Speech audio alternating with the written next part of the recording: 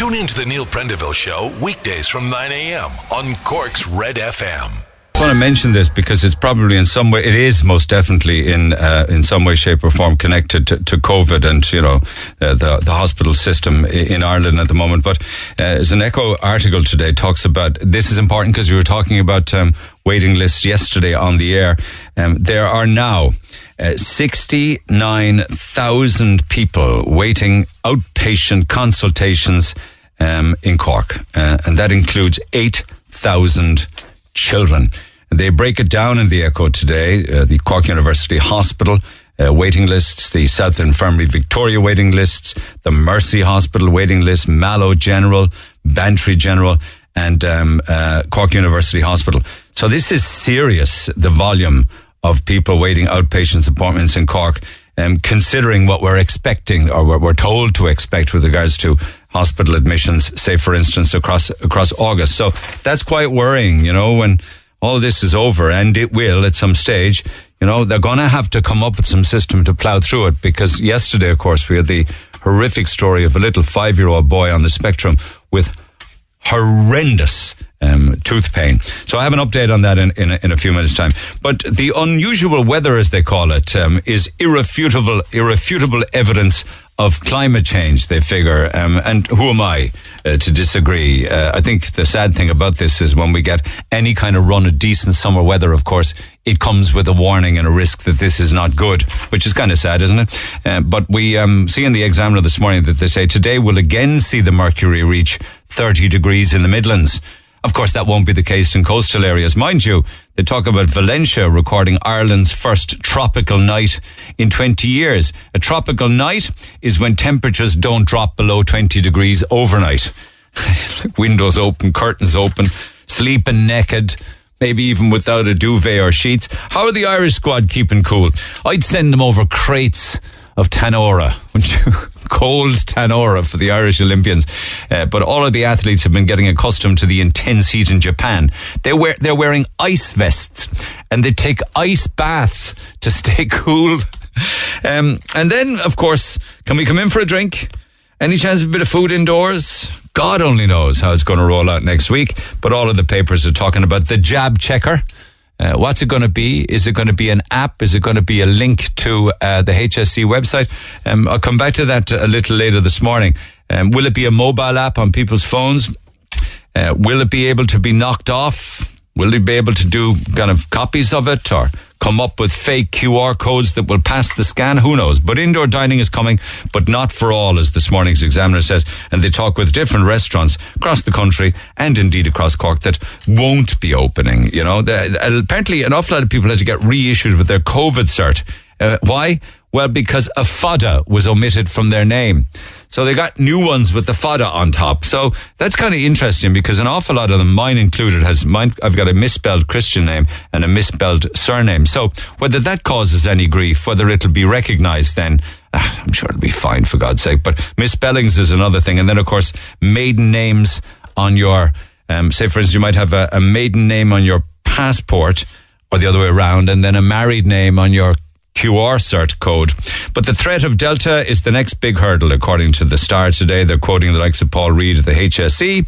And it's important to acknowledge that as we say goodbye to July, if you're into vaccinations, that is, over 1 million people were vaccinated in July alone, bringing it to nearly 5.5 million in total. So it's important to big that up because that's the kind of figure and numbers that will keep people out of hospital and out of ICU and perhaps alive.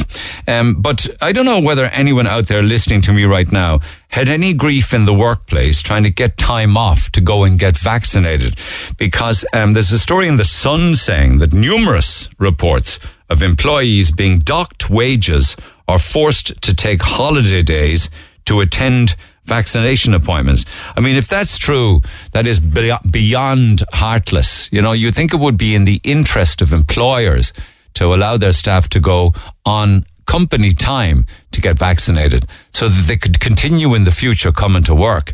I mean, that's as miserly and as mean-spirited as I can think. But I'd love to hear from anybody who was docked wages or forced to take a holiday half day or a day or whatever to go and get vaccinated. Text 0868 104 106. And I know, of course, more people are travelling and have been all week. And there's been a lot of people travelling before the 19th of July as well. But they're saying 800 cases were recorded from foreign travel. Now, bear in mind, a lot of those are in a very young age group, the 35s and under. And an awful lot of the 800 cases were not vaccinated. So you got to put things in perspective. But the Independent leads with that on its front page today. They also talk in the Times UK of the different countries in Europe. So they look at Italy and France and Germany and Greece and Spain as to where they're at with who they're allowing in, vaccinated or unvaccinated. Like Italy now has just followed France, and you need to be vaccinated. It is compulsory. It is law as a condition for access to public spaces or any event in France, unless you're fully vaccinated. And that will never change until more than half the adult population has been vaccinated. So those who worry about vaccination and certificates and, proof, they won't be happy to hear something like that. The Golfgate court case was adjourned yesterday. You know, the Golfgate Oireachtas dinner case against two politicians and two hoteliers. That's been put back. Don't know what date it will be heard, but it was before the courts yesterday and adjourned. And I'm also seeing a lot more in the courts where issues regarding domestic abuse or violence or assault or threatened assault or situations like that are being blamed on the first lockdown. There's another one before the Cork courts yesterday, which dates back to April of last year, where the first lockdown was blamed as one of the factors that caused a period of madness for a Cork family when a 21-year-old man threatened to stab his mother and put her in a graveyard. Lockdown, restrictions, not everybody was able to handle it. Páirc Uí Chaoimh, of course, in the news there at 9 o'clock. I might want to make more sense if Páirc Uí Chaoimh maybe incorporated the convention centre and they decided to knock it on the head in the South Main Street and just moved it all the way down there, because apparently the GAA are thinking about building their own conference venue, putting in a new cafe, and they're also going to put in a GAA museum. So big plans for Páirc Uí Chaoimh, and that's a front pager in this morning's Echo. I will be coming back to this a little later on this morning, because I'll be talking to Mary Lou McDonald with regards to our housing crisis. Whatever kind of a major housing plan Fianna Fáil and Fine Gael have, they've put it on hold apparently. God knows. I mean, go and Google there yourself, try and find out what is the government's plan with regards to housing in the next 10 years and how many are they intending to build. You won't find it easy, I can tell you that. And also the papers this morning talk of a lot of different issues regarding people who are out swimming and making some fun for themselves. But unfortunately, it sometimes can lead to tragedy. And the Mirror today have the saddest of stories on their front page. A mother of two, 30-year-old Natasha Kaur. She lost her life on Loch Gowna in County Cavan on Wednesday evening. She drowned trying to rescue her 9-year-old son. As they say in the Mirror this morning, she died a hero. It's awfully, awfully sad. And the papers also say that we have issues with regards to our size in this country, and that we need to get out more and we need to eat more healthy, because we are now officially the second fattest. We have the second highest obesity rate in the European Union, and they break it down this morning by Eurostat, country by country. So that's nothing to be proud of. There's a lot of funny ones, actually. You know, did you ever buy a printer and you decided to buy, you said, my God, that printer is very cheap, I'll buy that. Yeah, but that's where they get you. They give you the cheap printer, but they charge you an arm and a leg then for the ink. Like apparently printer ink per drop is more expensive than a bottle of Chanel No. 5. I mean, could you print with Chanel No. 5? No, I don't think so. The Neil Prendeville Show. With Tesco Click and Collect. Freshly picked and brought straight to your car for free. Okay, there's a lot more in the papers and I'll come back to them, some of the wacky ones. There's a lovely breakdown actually on the Olympics, some great stats on it. And the Olympics kind of started on Wednesday, but they officially start today. So we'll be coming back to that for a little while, a little later on. So lines open at 1850 104 106. But I want to plough on. A lot of people to talk to throughout the course of the morning. It's also a Free Food Friday. Text who you are and where you are to 0868 104 106. And I'll tell you more what we're doing a little later. We'll have 3 winners. You'll get 4 pizzas each with sides, courtesy of ourselves and Oak Fire Pizza. Text 0868 104 106. If you were listening yesterday, you'll have heard the story of Louise and her little son. He's only 5 years old and he's on the spectrum and he's had a rotten tooth and he's been crying and crying and crying. and this has been going on for weeks. And he was referred from one hospital to another, from the South Infirmary to the CUH. I think the Mercy were involved at one stage.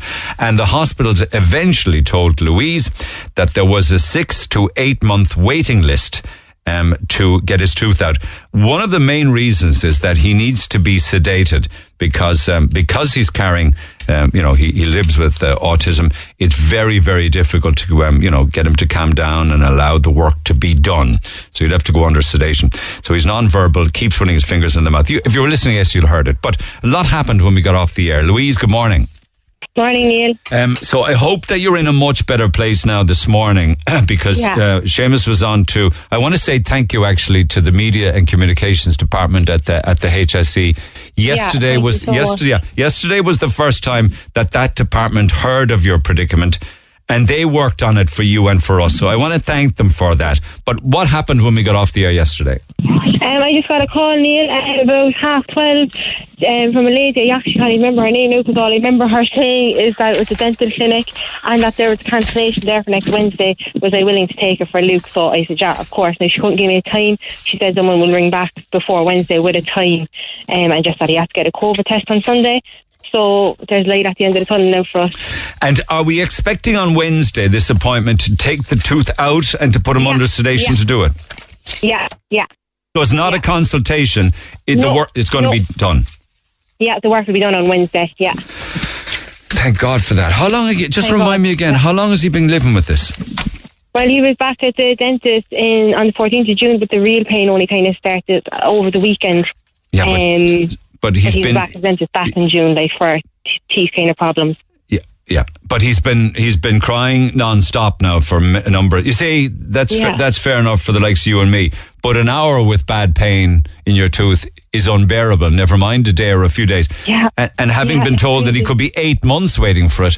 Yeah, it's just not acceptable. Yeah, it's crazy. But I even think to myself, even a typical child of 5 years of age, they didn't have autism. But they can't wait that long either. It's crazy. Yeah, I was reading out the statistics of waiting lists now for appointments in Cork hospitals. Yeah, I heard that. It's frightening. Okay, so listen, I'm so glad. It's an awful shame that the likes of ourselves have to get involved in a case like this to get it sorted. But thank you so much. No, I'm just saying, wouldn't it be great if we'd lived in a country where we didn't have to make calls like that, Yeah. Yeah. And is there any way you can tell him that it's going to be done on Wednesday? No? No, we just kind of keep saying, when he's kind of putting our finger into his mouth, we just keep saying, yeah, we'll get it fixed. So, there's no point telling him, only 5 more days, because he wouldn't understand that. So I just keep kind of saying, yeah, we're getting it fixed, we'll get it fixed. Yeah, I know. In the hope that he does understand. I know, because the poor old devil keeps putting his finger in his mouth. He's also become more aggressive because of it, isn't that right? Yeah, which is, I suppose we have the COVID test now to overcome, and then next Wednesday when it comes out, that's another thing I'll have to try to keep his fingers out of his mouth, because no doubt he won't know, and he'll probably stick his fingers in. But once the pain is gone, that's amazing. Correct. Okay. Did you ever try, I know you said you were trying Calpol and Nurofen. Did you ever try clove oil? Only he wouldn't leave that into his mouth at all. That's the problem, you see. No, not at all. Yeah. You can't get close enough. Yeah, he's very funny anyway with food, and he's very funny what goes into his mouth, so no, that won't be an option. He's sensory as well, is he, with food? Oh yeah, he only lives on pizza, chips and toast. Why is that, would you think? That it's I don't know, I think it's more the look of the food than more Is it colour based or what? Yeah, I think it is. If you weren't to give him pizza, chips or what else? Pizza, chips and toast. Would he starve? Yeah, I think he probably would. Yeah, but I've never really tried it. It's a shame, really, because it's a very unhealthy diet, isn't it? Yeah. And you think it'll always be that way, or did they say as a son or a daughter grows up? It probably will be, yeah. It probably will be, to be honest. All right. Okay. Okay. So. I won't keep you. You got a lot to do. Get out and enjoy the sunshine. Thanks so much to all your team for your help. Delighted to be able to help, because I was shocked, actually. I was shocked that a 5-year-old, particularly with autism, living with autism, would be 8 months waiting with chronic pain in a tooth. I just couldn't believe it. I'm quite sure that even though your situation is solved, there are others whose situation there has to be. There has to be many others. There has to be. Okay. So, 5 days and counting now. Okay, so please come back to me after it's done on Wednesday, will you? You're the greatest. Thanks, Louise. So much. Bye. Bye. Call the Neil Prendeville Show now. 1850-104-106. Red FM. Okay, and you can text 086-8104-106. You come across scenarios firsthand and you realise then the impact it can have on businesses. And yesterday afternoon, Tom McCarthy's back from New York visiting family, and I met him in Barry's in Douglas for a bit of lunch yesterday afternoon, and we were sitting there, and you may well have heard in the news that Barry's has closed for the weekend. They literally closed up yesterday afternoon because a staff member had tested positive for COVID. So they made the call really quickly. No messing. Made the decision. Peter Collins and his team said it was the right thing to do. Because, particularly with regards to their staff, never mind their customers, but particularly their staff. So the curtains came down, just shut down on, and it's the right thing to do. They'll bounce back. They're a powerful business, back again on Monday. But it's interesting to be in the middle of something as it's happening like that yesterday afternoon. That means that the beer garden closes, and when they reopen next week, of course, that means they'll be reopening indoors and outdoors. But one of the lads there, because we were chatting as to, how do you think it's going to play out with regards to how you're going to scan the QR codes? How are you going to scan the digital cert? And they figured that they would be able to use their mobile phone, where they'll be able to scan it with their mobile phone. And it seems this morning that probably will be the way it'll go, that the scanner that they use will be on the government's website from today. Who'd have access to it? I don't know. I imagine not everybody. I don't know, really. I imagine it probably would have limits to people within the VFI or maybe restaurants, but it would have to be everybody, really, wouldn't it? With anyone with a business, and that they would use it to check vaccine passes on entrance to the pubs and restaurants, and that it would be loaded up today. And the last meeting is happening between Fáilte Ireland and the government officials this morning to come up and to finalise that plan, and then they're going to publish it later on today for the resumption of indoor dining. But as to how the actual scan will work, it will probably be on a website. And you will open that website on your mobile phone and use that then to scan and to verify the QR code. Even trying to explain it sounds kind of difficult, but I imagine we'll have to see what happens when it does get rolled out. Anyway, back to the phone as we go. Aisling, good morning. Good morning, Neil. You are partially sighted, and you were doing a bit of shopping yesterday. Were you in the city? Were you like St. Patrick's Street? Yeah, it was Wednesday afternoon. Wednesday, okay. You sent me the text yesterday. Okay, go ahead, yeah. Yeah. I left home to walk into Patrick Street as I needed to get a few groceries. And myself and my guide dog, we went in, and I was very aware of the heat and what type of day it was. So I did not wish to be out too long with the dog. And we went into Patrick Street, and I wanted to drop into Penny's first to get something, and I was first met by a security guy on the door who told me that I could go in, but there was no dogs allowed. But wait a second now, you have a guide dog? Oh, I have a guide dog, yeah. An official guide dog? An official guide dog from the Irish Guide Dogs. I got my first guide dog in June 2019. Surely he can't say that. Only guide dogs allowed in.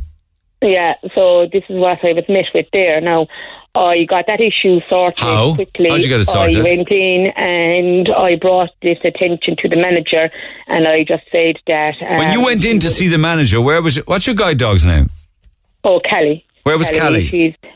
She was with me. I brought her in. I said, excuse me to the gentleman outside, and I said that guide dogs are allowed into premises, and I proceeded to go away in, and I asked to speak to a manager, and I just brought it to the manager's attention how that they would need to upskill and uptrain their door staff on policies in relation to the guide dogs.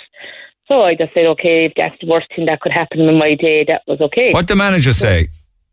She said that she would go out and that she would speak to the gentleman, and obviously he didn't know. So I said that in the year 21 that it is not good enough that a door staff member would not be aware that guide dogs are allowed to enter premises, and she apologised to me. So, she should know that. She should know that. Yeah, you would think that anybody working at a door now or all shop, you would think that it would be part of their training that they would get if any disabled person approaches with an assistance dog or a guide dog that they're allowed in. So proceeded on to Dunnes Stores and done my groceries and came out.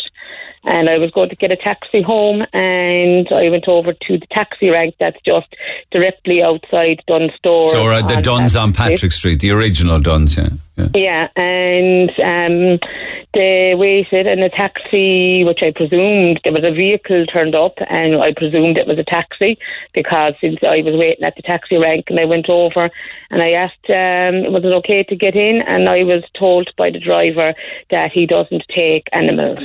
And I said, you're aware that legally that you have to take the guide dog. It's a working guide dog. I don't take animals, I was told. And taken back, and being the type of person I was, I had to try to think quickly. I asked them for his ID number as I wished to complain this matter. And I was told that his ID number or the information or whatever be displayed was all displayed clearly on the dash cam or on the board. The dashboard, but how does he expect you to read it if you have a guide dog and can't see? Thinking. I said, I can't see that. So with that then I informed the gentleman, okay, so I'm just going to take a picture of that now because I can't see it. And as I took out my phone to take a picture of this, I don't know how he didn't break my foot or roll over the dog's paw. He just basically took off of Patrick Street, and I was just left standing there. He didn't want his picture taken, so I have no way now of knowing. Now, wait a second now. Did you want to take a picture of him? Or did you? I didn't want to take a picture of him.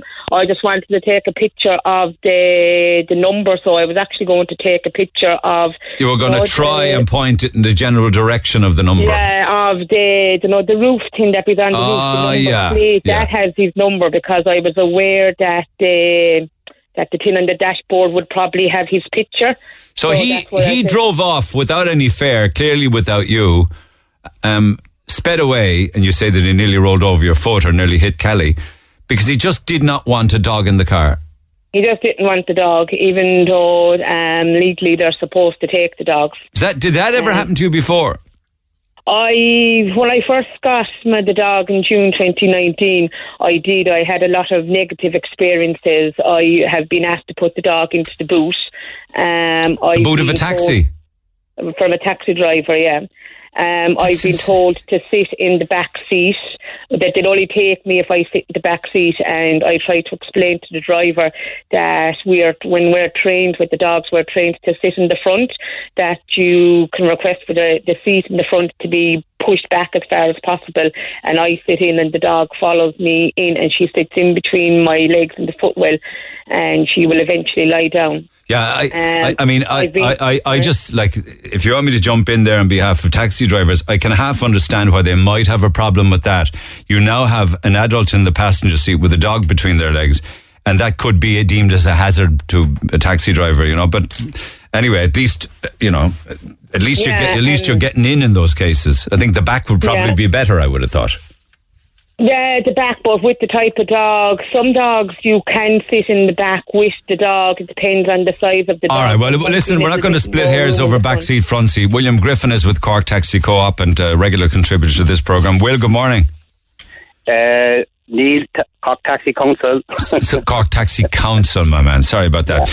Yeah. Tell me this. Is there a law on this, guide dogs? Yes, the lady is quite correct. I'm quite shocked. I haven't heard of it in years. Basically, unless the driver, we say maybe that he was allergic to dogs or whatever, every word that lady has just said correct. The dog goes into the footwell itself, it lies down, and then the passenger alights themselves and just sits down. Never had an issue. They're the most docile dogs that you could meet. So what's your man's problem? Does he not know that, maybe? I would think so, Niall. I would think so. Look, we hear of things every weekend. My own daughter had issues last week in Galway with other drivers. And she uses taxis in Cork and never has an issue. But look, not all the drivers in Galway, but a few. And the thing is, it was terrible what happened to her. But this lady is quite correct about that. The blind dog it goes in itself. You just open the door, nice and relaxed. The dog goes in, it sits down, it might lie down. It doesn't matter whether it's a Labrador or a Labradoodle or any of these type of dogs. They're the most docile dogs going. And I worked generally the rail bit for many, many years. And the thing is, we were all accustomed to the ruling, unless the guy has come into the industry in the last year or two and is quite unaware. What is the ruling on all dogs? Is it just guide dogs? No, just guide dogs. You can refuse another dog, can you? You can. So there's nothing going to be done about this because she didn't get his number. Did anybody witness it? You didn't hear about this story, did you, Will? No? No, and I was with Bobby yesterday. We took Bobby out yesterday, and with Morris and whatever, we take Bobby out. Bobby Lynch, maybe once a week, and I'll be talking to him later on about it. But I'm quite shocked and very disappointed. I was kind of saying, because I did security before I started driving taxis, and I was quite shocked that a major store like Penny's would have somebody on the door, an operative, who actually didn't know the ruling on the blind dog. Yeah, so Penny's wouldn't let her in. The taxi driver wouldn't take the guide dog, and in the past she was asked to put the guide dog in the boot. The one thing I will say,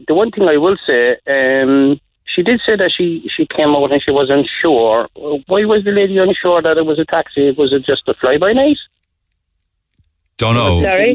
Did he have a roof sign? You said initially you did say... Well, no, when the car pulled up, I was just thinking that would it be just maybe somebody dropping off somebody or something when I wasn't fully able to see if it was... I understand. So I just waited a minute to see if somebody would get out of the car, and then I realised that, this is a taxi, then that stopped. Right. The only thing I would say, as regards experience, the Dunn Stores taxi rank has the most experienced taxi drivers in Cork. It does. It's got Jordan Bracken there. He loves dogs. He'd let a half a dozen dogs into his taxi. Correct. Like you do. I have to say that. So I don't know who this character is not playing ball. We need to get him to cop the hell on, though, because he's rude. Yeah, he is. I'm actually quite shocked, because the thing is, generally, if there was other taxi drivers there, you could go to the next one or whatever, and generally we'd say, come here, what happened with your man in front? And you know what? And you might say, look, he's allergic to dogs, or he's afraid of dogs.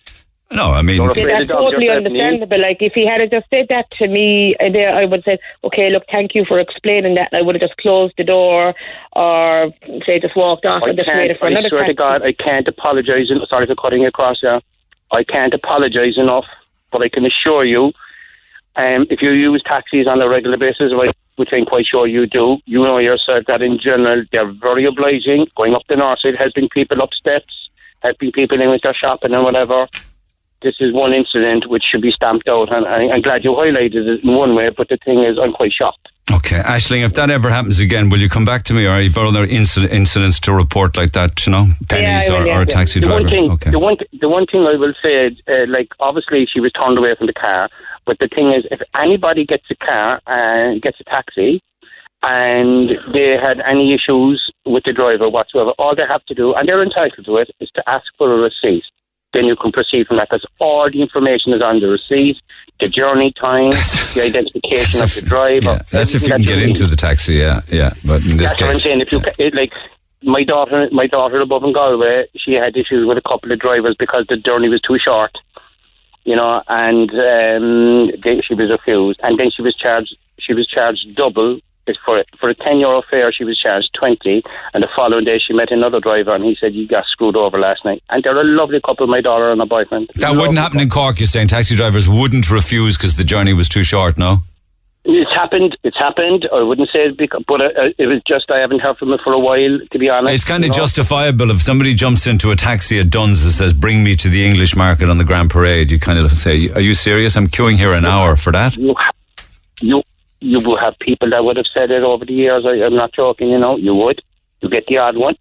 And the thing is, it's to the detriment of the rest of the industry behind, because the thing is, you have to take... but you could understand a fella saying, I'm not going to take you from Dunn's to the Grand Parade. I'm just not. I'm sitting here an hour. I do, but the thing is, you have to take the person. I have never refused a short journey, because you know what? Some people get into the car and see, we're there to provide. But if they said, if they said, take me from the Chateau to the Shelburne on McCurtain Street, would you take that? Very common. I tell you something, Neil. If you walk Patrick Street, you could get anything from Wellington Road, McCurtain Street. People have shopping, people, like it's hot day, people don't want to walk, so... I'd cut some slack for people with bags of shopping, but generally... Somebody with their pins under them, like, that could walk a 5-minute walk, and you're queuing in a rank, you might I do, Neil, but the thing is they might need to go to the bathroom and there's not too many toilets open around town, things like that, they need to get up quickly. Okay. These kind of scenarios come in.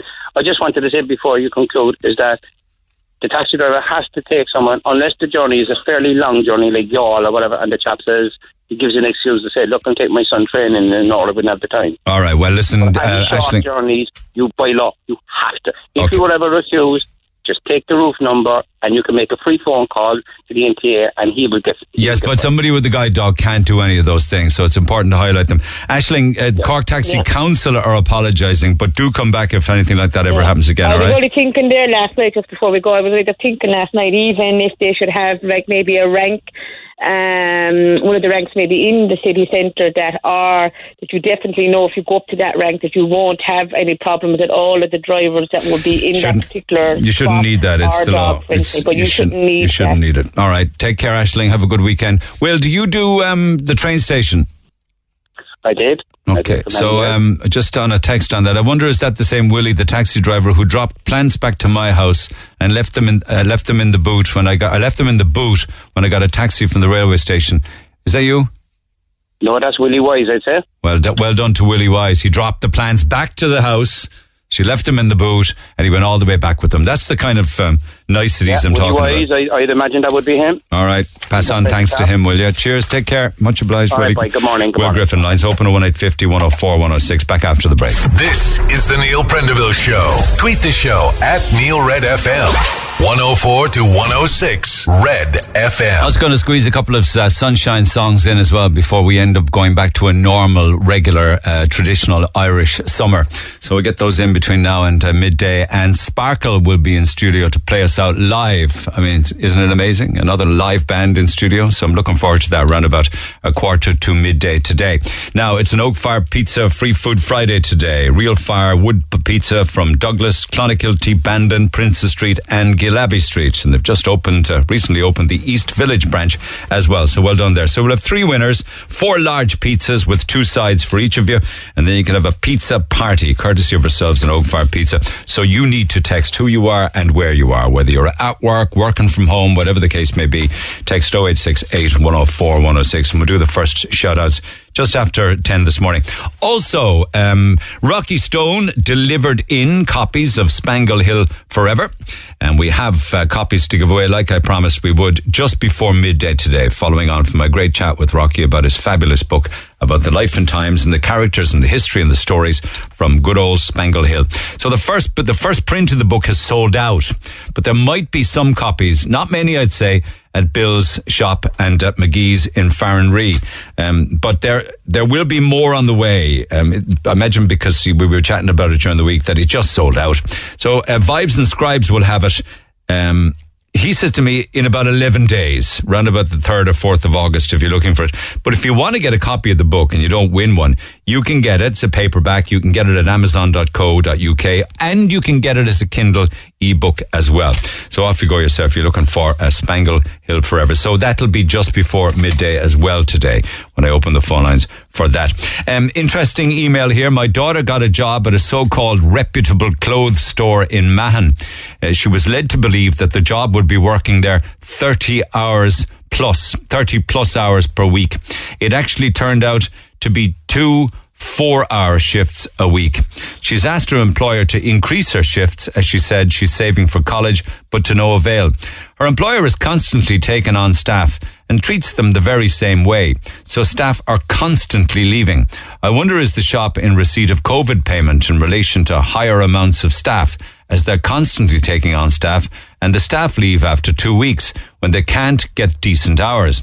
Don't give out my details. My daughter would be mortified. Well, I haven't heard that one before. Why would you advertise a job to be 30 hours per week and then give 2 4-hour shifts? I mean, is there some kind of EWSS thing in this? Is there some kind of a PUP allowance for the employer to do this, to be constantly taking on staff and giving them the 2 4-hour shifts? It's a kind of a typical example. Maybe if it's exploitation. I'm not saying that it is, because I don't know, but perhaps somebody else out there might be aware of it.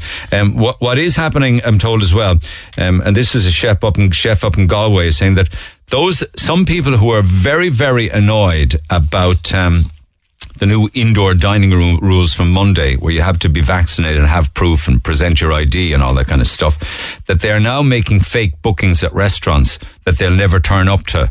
You know, that they're ringing restaurants, making bookings for next week or what have you. They are so dead against the whole idea of having a digital cert. I can't understand how a vaccination form saying you are vaccinated alone will be accepted when it's widely known that you can still get COVID even fully vaccinated. And that is the reason we're seeing a spike in numbers across Europe. I believe that a current PCR test should even accompany a vaccination form. Otherwise, it'll be an awful lot worse again, says Jerry. Mother of God, I mean, you'd be making it an awful lot more complicated than it already is. About those COVID certs, I'm a carer. I got fully vaccinated in February and I still haven't received my digital cert. What about coming back from Spain? I'm fully vaccinated and have my digital pass. Am I okay to come back? It's very confusing. It is very confusing, but the answer to that is you are okay to come back. You won't have to do anything. When you come back, you will have your digital cert. You'll just pass back from Spain into Ireland. My 19-year-old registered with Hickey's Chemist on Bakers Road on the 5th of July when they were taking over 18s. He got a phone call the next day and was vaccinated on the 8th. It was a fantastic service and very professional. So he has his cert and I can't praise the staff enough. But not everybody's praising the helplines. I've been trying to get through to the HSE helpline since Monday. I've received my digital cert, but my name is wrong. On the cert, they have my middle name as my first name and my first name as my second name. So it doesn't tally with, say, my passport. Every morning I'm on hold from 8:30. It's a joke. They should employ enough people to man the phones. Well, they have now upped the amount of people answering phones to 90. The problem with that is they only answer queries. There may be 90 of them, but they can't actually fix your problem or send you a cert when you actually reach them on a phone. So I think that's unfortunate. I got one of the Janssen shots in Mallow GA complex and I got my cert in the post from Review last week on an A4 piece of paper. It's a joke. And there's reams of these, but by and large people complaining about the actual helplines. I rang the number to get my daughter's cert yesterday. After 2 hours and 3 minutes of waiting, I was cut off. I'm furious. Such a waste of time, says Leslie. And many, many more like that. Pages and pages of them, but they're all saying the same thing. So I will come back to those as well throughout the course of the morning on 1850, 104, 106. Then, the city mayhem that I referred to yesterday. Let me just do these 3 texts, if you don't mind. 4, actually, because they're all connected. There was a lot of trouble in the city on Saturday night with gangs. It was interracial gangland fighting.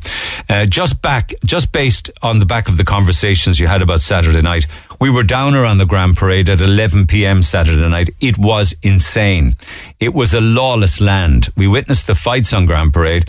I've never seen anything like it in my life. We watched a brawl break out involving at least 20.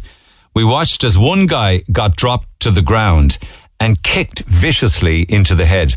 Then the same guy was attacked again and again, getting kicked in the face, and his head was actually stomped on, whilst he lay there helpless, trying to just cover his head. So we rang for the emergency services because of how bad everything was getting. But the craziest part of all is how quickly the mood there changed.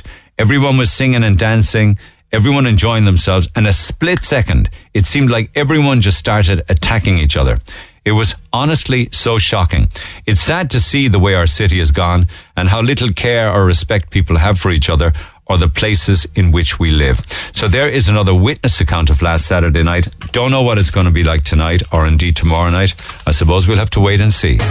Hey, it's Dave. Join me weekdays from 4 for Dave Max Drive, where I'll help get you home or give you a little lift at home. Big hits, loads of fun features and traffic info. What more could you need? Join me weekdays from 4. Dave Max Drive. You're You're listening to the Imro Award-winning Music Station of the Year, Cork's Red FM. Okay, Free Food Friday. Let's find out who's listening. A&D Hare and Glanmire are on board this morning. Baker Finn Recruitment in Middleton. The Republic of Works on the South Mall are listening. Angie's leaving next Friday. They'd love pizza for a farewell lunch. Johnson and Perrott and Mahon Point. There's 50 of them. I mean, who'd get the pizza there? On Post in Little Island, pizza for Liam and all of the gang. Who else have I got for you? Safety Tech Fire are listening. Amari Ireland on the Tremore Road are listening. Peter Mark Hairdressing, Clona Dairy Products in Wilton, Slide Glide on the Southside Industrial Estate, Little Hands Childcare in Blackpool, SBGI, Cork City and Blackpool, for Marlene and Liam Og and all of the staff. Euro Car Parks in Ducloyne, Cork Taxi Co-op, Eurostyle, Amazon, particularly those working from home for Amazon, including Sinead Kelly. Hennessy Hair and Beauty on Pembroke Street are listening. Everybody at EBO Home Rescue at the Marina Commercial Park, Tig Haw Motors in Toker, Unique Fit Out, Allied Profiles in Mallow, Tiles R Us in Blackpool, and Doyle Shipping Group in Tivoli. Now, a couple of personalised ones then include maybe some pizza for my husband Darren, who's working at home, and the kids would love the treat as well. Dee and Cash, who got married on Wednesday, they would love it too. They'd love pizza today, along with the rest of the wedding party who are recovering. Pizza to recover. What else do I have? Everybody in Winthrop Street, all of the hard-working staff, all along Winthrop Street. That'd be nice, wouldn't it? A pizza party on Winthrop Street. Who else have I got then? Just a couple of personalised ones. Then Ellie in Macroom helping her dad with the car. Apparently they're having a lot of trouble with the car these days. Ger and the team in the radiology department in the Mater Private. And we have our little girl's 3rd birthday party tomorrow. We'd love pizza to feed. So that's just a couple of the personalised ones. I'll do some more shout outs in about a half an hour's time. So for you guys, text who you are and where you are to 0868 104 106. 3 related texts then to what happened last Saturday night in the city. And I read out another witness statement or a witness text just before 10. So 3 of them here. Just so you're aware, a paramedic crew were attacked in the city on Wednesday night into Thursday morning. It happened at 4 a.m. This is just the Wednesday into Thursday just gone. It happened at 4 a.m. in the morning. A man tried to steal the ambulance with a paramedic and a patient in the back of it. The paramedic driver restrained the man, and he was later arrested after the Gardaí were alerted to the incident. I mean, God almighty, what's going on? And another one, this is a response from the Gardaí on that one. Gardaí were called to Pope's Quay at 4:30 in the morning, Thursday the 22nd, following reports of an attempted unauthorised taking of an ambulance. A man in his 40s was arrested at the scene by the Gardaí. He was taken to Watercourse Road Garda Station. He's been charged and brought before a sitting of Cork District Court in connection with the case. No one was injured, and the matter is before the courts, and we cannot provide further details at this time. Well, that's as much as we need to know, and thank you to Garda Press for that. Somebody trying to nick an ambulance with a paramedic and a patient in the back of it. The National Ambulance Service then confirmed that an incident occurred in Cork, but they can't comment further because an investigation is going on.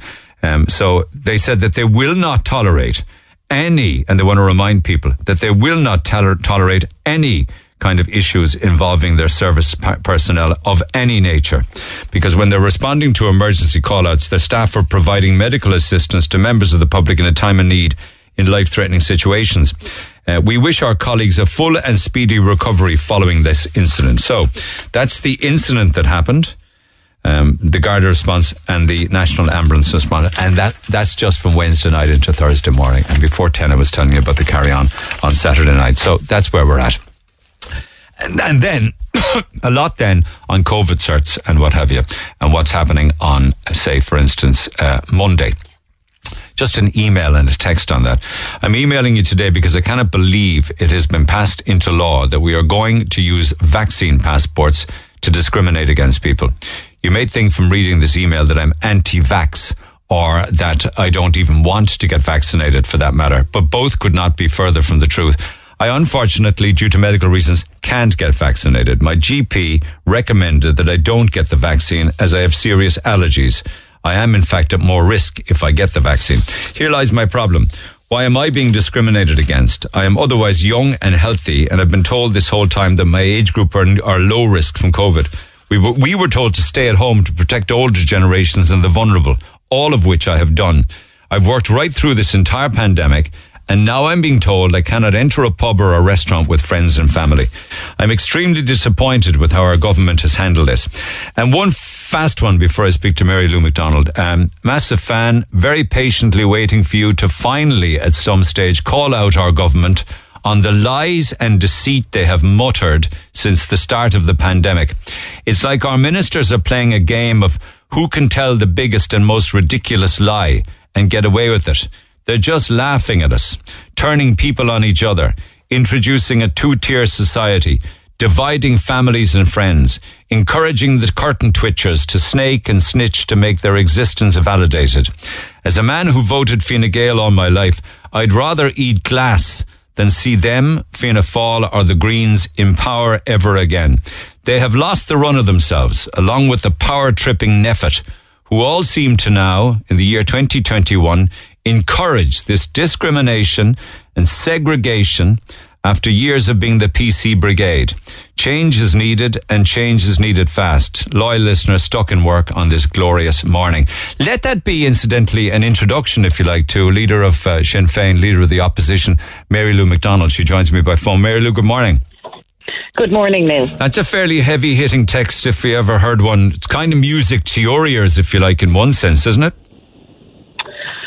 Well, it's heavy hitting, all right, but I don't think it should be music to anyone's ears. I mean, there's a lot of anger, and I hear a lot of distress behind those words from people who have, as they say, played ball throughout this whole emergency, who have done their best, stayed home, tried to keep themselves and, by extension, other people safe, and now we find ourselves in a situation where measures that are discriminatory, that are unequal and unfair, measures that many people regard as unenforceable in any event, measures that are still confused and confusing have been pushed through the door by the government. And I think that's a very great pity, because it's my view that where you are fair with people and clear with people, and when you're on the level with people, and when people see that something's for the greater good and that it's being done in an organised way, my experience, Neil, is that people will play ball, that people will cooperate and have. And so when these measures came before the Dáil, your listeners should know there was some debate. They had initially allowed for very little debate. We managed to get some debate. And all of the points... And voted against it then. Yeah. And of course we voted against it, but we also had... So when you voted against it, you must have an alternative proposal to getting the economy open again. And actually, it's not unenforceable. It's a QR code that will be scanned on the door. It couldn't be simpler. Well, I've been out and about a bit now, again, Neil, now that we can get out and meet people up and down the country and talk to people. And I have spoken to many restaurateurs and publicans who have told me that they regard it as unenforceable, and who tell me that, as a matter of fact, many of them might just stick with the outdoor option, because it means that all of your patrons and clients can avail of your service. You're not putting your staff into potentially upsetting, divisive situations at their place of work. And lots of them asked the question that we asked, which is this: if it is the thing that younger people, because let's call this out, this discrimination is against the younger cohort. If younger people can be at work, waiting tables, working in kitchens, bringing others their drinks and their food and so on, during working hours, how is it then logical that they suddenly become such a pariah and such a danger that they can't enter the premises other than that? And we did have an alternative, and the alternative was not to make distinctions or pry, to be frank, into people's health status or vaccination status, but rather to have a working rule that it's your COVID status, and establishing that you're COVID free, which I think is reasonable in terms of entering premises, and therefore you use PCR testing, you use antigen testing. And the point was also made in that debate that there has to be an ongoing and a big emphasis on ventilation standards. Yeah, and there will be, and there'll be more ventilation, you know? and more CO2 emissions monitors. But if you were doing PCR as an option and antigens, that's even more confusing. There's even more work involved in that, isn't there? No, but you're saying it's fairer. It is absolutely fairer because you can get a test.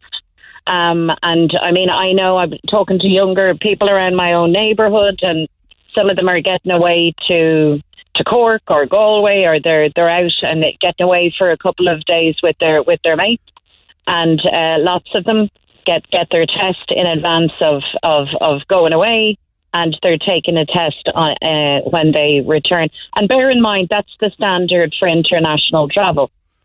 Your vaccination status or tests to establish your COVID status. So if it's good enough for travel, how on earth and why on earth would it not be good enough for hospitality? And the big difficulty here is that, because look, let me say it, it's been difficult for everybody. This is not a situation that anybody wants, and let me say also, it's a difficult time for whoever would be in government. Yeah. I know that, and I accept it, but I don't accept that you introduce measures that are A, divisive, and B, at such last minute timing, and with such levels of confusion. I mean, we read that at the cabinet meeting, even though the law has been passed and all of this is about to, kick in on Monday, we heard that there was still conflict between the Minister and the Attorney General on points of regulation, and a lack of that only had to do with with age, wasn't it? Something to do with whether it was an 18-year-old or a 12-year-old. I mean, you're going to have those debates, though, But of course you will. But Neil, of course you will. But look, listen to me. When you are in charge and running government in a pandemic, and when you are introducing measures that are extraordinary, and that's what's been happening. Okay, so I'm happy. I'm happier now because you're saying your work done. You'd have you would have no. Or would you also have the QR code and you'd accept the QR code, or you would accept a negative COVID test and you would allow anyone in then if they could prove either a negative test or had a proof of vaccination? Absolutely, yeah. Yeah, okay. And by the way... You see, Micheál Martin has said and would say in the past that, I think he used the word sloganeering, that you'd object to anything for the sake of objecting, courting popularity, whether it's COVID, whether it's exploiting the housing problems, anything that you can throw a spanner in the works, you will do just for the sake of it, for popularity. Well, look, the Taoiseach might say that, but I think people can see that that's a kind of a defensive strategy by him, to attack the opposition rather than take account and be accountable for his actions and his government's actions or lack of them. And this isn't sloganeering. I mean, our spokespersons in health, in transport, and people beyond politics, by the way, have been saying... And who'd pay for all of those PCR tests? But people beyond politics have been saying to the government around the use of antigen testing. But who'd pay for them, say, next week if you were in power? Who'd pay for them to allow people into places? Well, currently the state pays for tests. I mean, currently you can access the test. So I mean, that's not. Could you imagine the chaos that would cause? No, it wouldn't. It would. They put in. I mean, look at the chaos over the helplines.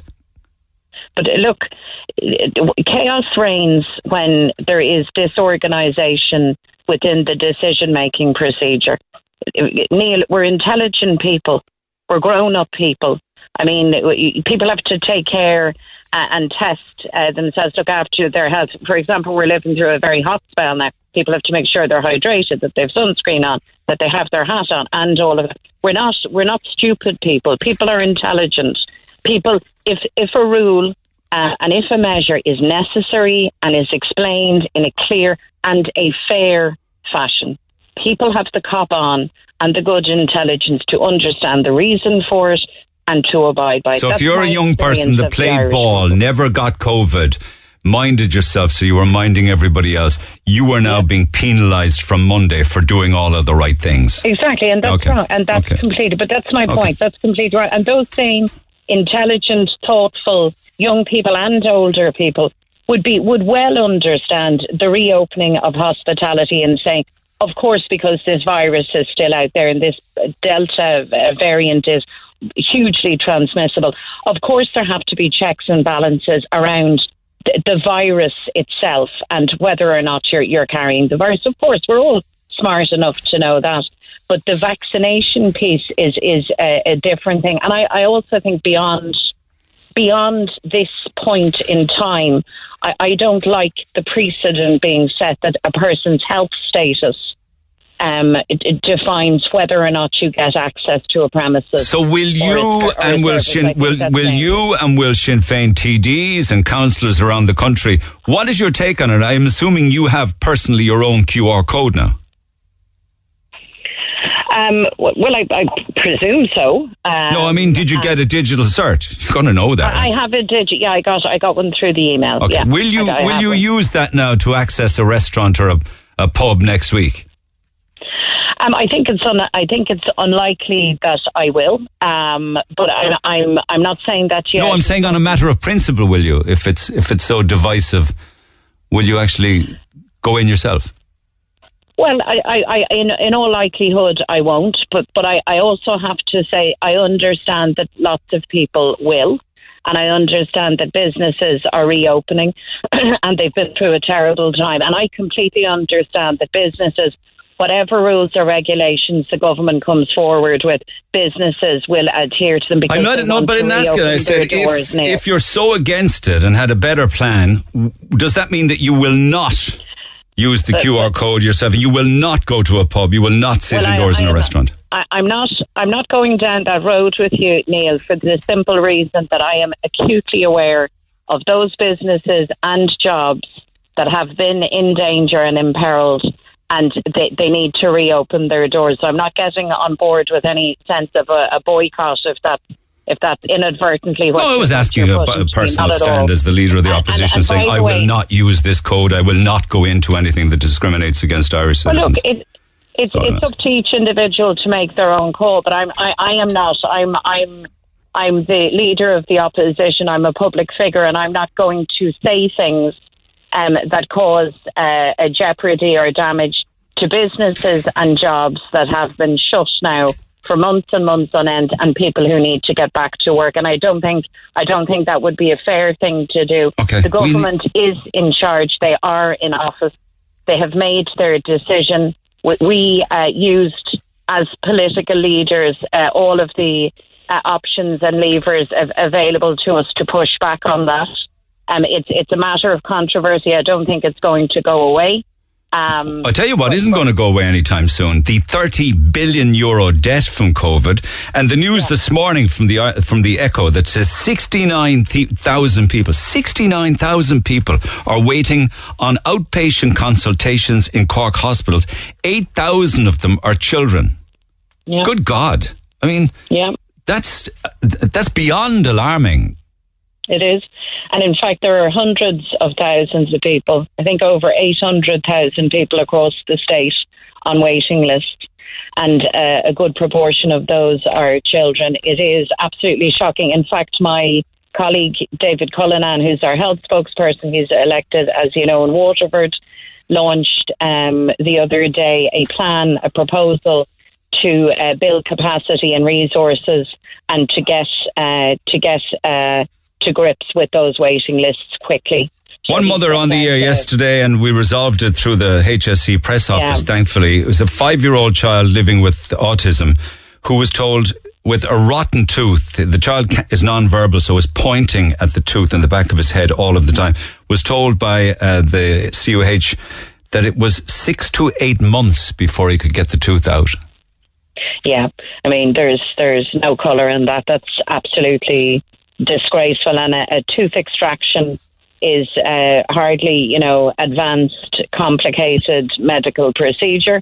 It's a straightforward and a routine matter. I would have thought. So, will you be inheriting those figures then? You think the 800,000 on the waiting lists, the 30 billion COVID debt, I don't know if you've seen the recent photographs of people queuing for house shares and house rentals right across the country. Yeah.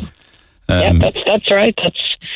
That is where it's at, and those are the big challenges that we need to get to grips with. And can I just say there are answers and solutions to all of these problems. They're not, these aren't divine interventions. These are problems that have that were with us before COVID. COVID has made things more difficult.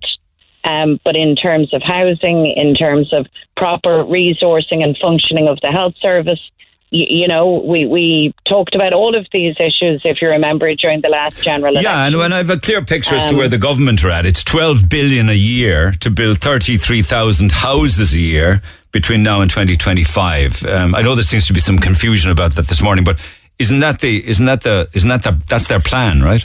Well, they were supposed to launch the plan. I understood that it was to be launched yesterday, but it has been put back to September. I think in all of the areas, and certainly that 5-year-old child, and can I just commend you and Red FM for intervening in that manner. It's a shame that it comes to that, but anyway, it did. It's insane. It's absolutely shameful that it comes to that. But outside of the immediacy of waiting lists and people waiting for procedures, it is perhaps in the area of housing where this government has been most disappointing. And I have to tell you, Neil, as somebody who is watching this at close quarters, it's almost like we have a ringside seat to a government making all of the same mistakes all over again with their eyes wide open.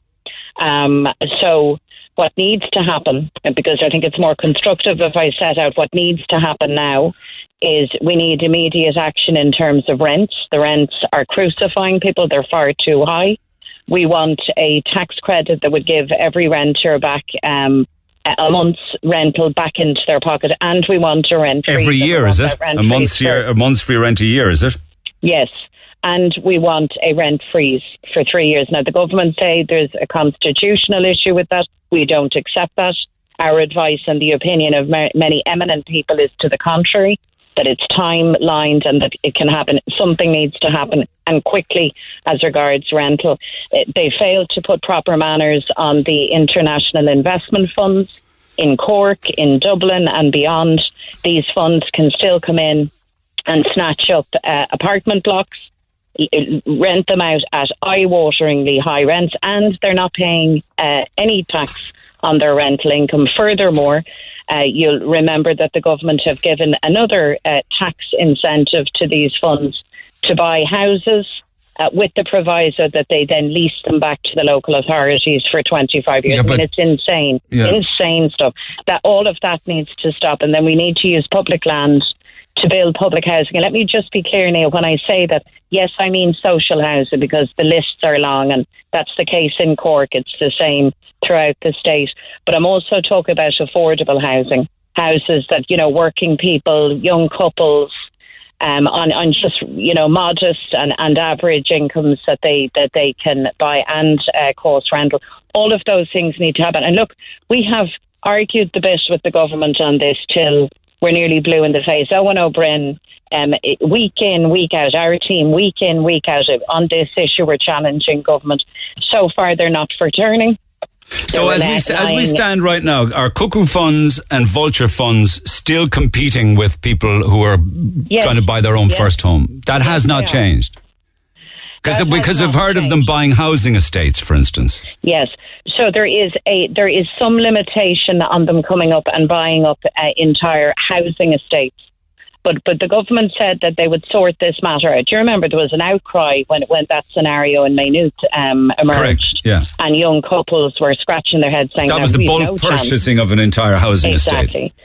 So they have modified that somewhat, but we need to be clear what they haven't done. Apartments are still fair game. And I don't have the figures for Cork, but certainly here in Dublin, so much of the new builds are apartments, and not just in the city centre, and some of the suburbs as well. And they are still fair game for these funds. So if you are a young person, or a not so young person, but you're looking to put a roof over your head, and your budget or your lifestyle or your family situation is such that you want apartment living, well, yes, you are in direct competition with these guys. And by the way, you might find yourself in a position where you can't purchase one of these apartments, but you will be able to rent it from one of these funds, and my God, your pocket will hurt if you're a tenant for one of these. But you'll be hurling from the opposition for another while yet. I think we're probably close enough to halfway through this government. It's bound to go the course, though. That's frustrating, I guess. Well, we don't know that. I mean, for some time, it has been the case that because of the public health emergency, you couldn't really countenance an election, because, I mean, health and people's lives and welfare has to come first. So that's fair enough. But we now people are getting vaccinated. There's very low levels of vaccine hesitancy across the state. And we will eventually move from this pandemic, as it's called, to being endemic. In other words, we'll have caught up with it, if I can use that term. And I have great faith in medicine and science to keep ahead of things and to keep us safe. And of course, that's a game changer. Whenever the election is, Neil, we need a new government. I mean, that's as plain as day. So I look forward to the opportunity where we will come in all humility with no sense of entitlement. Yeah, but they got a lot right. They got the EWSS scheme right, where they helped businesses. They got the pub payment right, where they helped those who literally had no money and no job. I mean, they have to be commended for that. Ultimately, that'll have to be paid back. Yeah, and listen, and let me commend all of those actions, because those supports were absolutely necessary. And let me just remind you, Neil, that where they did things like that were clearly constructive and in the common good, they got the support of the opposition. Where they tried to row back on those things or cut them or go halfways, they got challenged by the opposition. That's our job. Our job is to, yes, bring forward our own proposals, to be on the front foot, to set out our ideas. But another key task for any opposition is to hold the government to account. You're in there on behalf of the people, to ask the questions, to put in the tackles, to put in the challenges, because that's how you try to keep the government right. That's how you try to challenge and change bad policy. He doesn't see it that way, though. He doesn't see it that way at all. He just says that you're on some kind of a. I think you said that he's in a cosy little bubble, and he says, it's the same old Sinn Féin, courting popularity, ruthlessly exploiting COVID, ruthlessly exploiting the housing problem for popularity and votes. So, I mean... Yeah, well, I mean, look, people can assess that for themselves. Can I tell you that I would not be doing my job, and I wouldn't be true to myself if you were sitting on your hands, yeah. If I didn't express my outrage at the fact that in this year, in a prosperous, modern economy, in the year 2021, our people cannot be housed. We are failing, and this government is failing our people. And I make no apology. I have no apology to make for being outraged at that and for challenging Micheál Martin, who is currently the Taoiseach, and his government for that failure. Okay, Mary Lou, thanks as always. Nice to catch up. Mary Lou McDonald, Leader of the Opposition, Leader of Sinn Féin. Lines open on 1-850-104-106 on that. If you have thoughts, pick up the phone on 1-850-104-106. Mary Lou won't answer how would they enforce or pay for tests. She avoids the details on that one. She said that everybody could get the antigen or the PCR test through the HSE. My point on that would be chaos, I would have thought. Mary Lou wants people to have a PCR test if they want to go for a pint. Is that serious? Yeah, because then she says that it would be equal and fair to all. We would not have a segregated society, those that are carrying a pass and those that are not. Sinn Féin are a classic example of running with the hare and hunting with the hound. They're the poor man's Fianna Fáil. I mean, okay, if you wanted to look at Fianna Fáil these days, you'd be asking the question, well, what exactly is Fianna Fáil anymore now? Sinn Féin have done nothing to stand up for the rights of the most vulnerable in society, but it was if it was north of the border, they'd be all over it. And one more, Mary Lou doing nothing more than chasing votes again. If we have a testing system, which she said should be put in place, it's the taxpayer would end up paying for it again. Sinn Féin are not for the working class. They would bankrupt this country. Well, I think that's ultimately going to be a price to be paid. I don't know whether there's going to be issues regarding taxation to pay back this 30 billion. I don't know whether there'll be debt forgiveness internationally for it. But one thing that I'm hearing recently is that your property tax valuations are going to be looked at again by the end of the year, because apparently the valuations on property for local property taxes are completely inaccurate, they're saying now. So there could be more to be paid there by the end of the year. So watch this space. Text the Neil Prendeville Show now. 086-8104-106. Red FM. Okay, please, Neil, if you get an opportunity, give a big shout out to Ger Griffin in Irish Roll Forming. It's his birthday today. He's a big fan of the show. It's his 50th. So happy birthday. I just want to, I'll take a call here. Absolutely no problem in the wide earthly world, but I just want to do a couple of things musically, because today is the 10th anniversary of the death of Amy Winehouse. More on that in a minute. So just let me talk to Jim Daly ahead of that. Jim, good morning. How are you? I'm good, my man. What's it like in Youghal? Beautiful, I suppose? Oh, sure, look, I tell you, people are leaving the country for the weather they were looking for, and we have it here in York. I know, but listen, make the most of it. It'll change next week. You wanted to talk about the publicans, is it? I do indeed, and I tell you, the suffering this trade is going through is unimaginable. Like, I met a publican this morning, and I was looking forward to meeting him next week. I was looking forward to meeting him. No, I have my vaccines got, Neil, but I haven't got my shot got. Right? All right. No. Why is that? Are you calling the helplines, the 1-800s?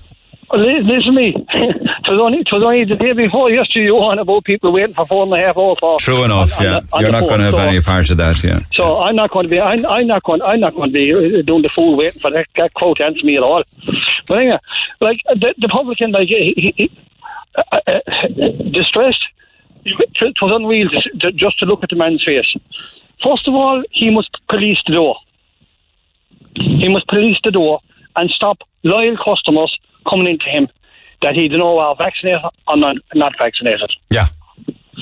Then the earliest he's going to know about the reopening. He knows he's reopening, but he don't know what he must do. Well, it's not a case that he has to look at their QR code or their cert. He actually has to scan it to make sure it's theirs. So I don't know how that will work. Like, what if I borrow your phone, for instance? Like, there's no photograph on this. So how's that going to work? How are they going to prove that it's not me? Like, that's one issue. That's one issue. But once you get inside the door, there's a lot of more issues. Like, the tables must be, I don't know how, 2 meters apart to 1 meter. I'm not sure. He doesn't even know. Like, he doesn't know how many... He should know. Like, I mean, it's his business. Well, come here. Listen to me. You're talking to the Vintners Association and you're talking to the Restaurants Association, and they're telling you the very same I'm telling you. Like, he doesn't know how many staff that he'll require Monday morning, and he won't know till the earliest he's going to know is Sunday. So, what about these people on the pub payment? He's going to have groups will be limited to 6 people at tables, right? The tables there'll be vaccinated punters with certs and all that business, so they'll be 1 meter apart. How do you know whether they're vaccinated or not? Because you've checked them on the way in. He puts a staff member on the door to do that work. That's not up and running, Neil, yet. He doesn't know. He doesn't know anything about the app or the scanning of the app. Do you know a publican that has received the app? No. But later today, all will be revealed. That's what they're saying. What else does he want to know? There'll be no time limit set along how long people can sit at his table, but they all have to be out by 11:30. They need to put a mask on if they go to the loo. And if they want to go out for a fag, they have to get a stamp on their arm. That's kind of scary. And that's it, like. That's it. You can't sit at the bar, and it's table service only. A lot of the stuff we had before. But in the pubs now, you don't have to have the €9 meal. Like, what else does he want to know? You think that he's grand, so you think all that comes into play when he opened his door. Listen to me, boy. It was so easy, as you're saying. Why are they complaining? Like, I didn't say. Well, I'm not necessarily saying it's easy, but I'm telling you, if he doesn't know, they're the things he should know.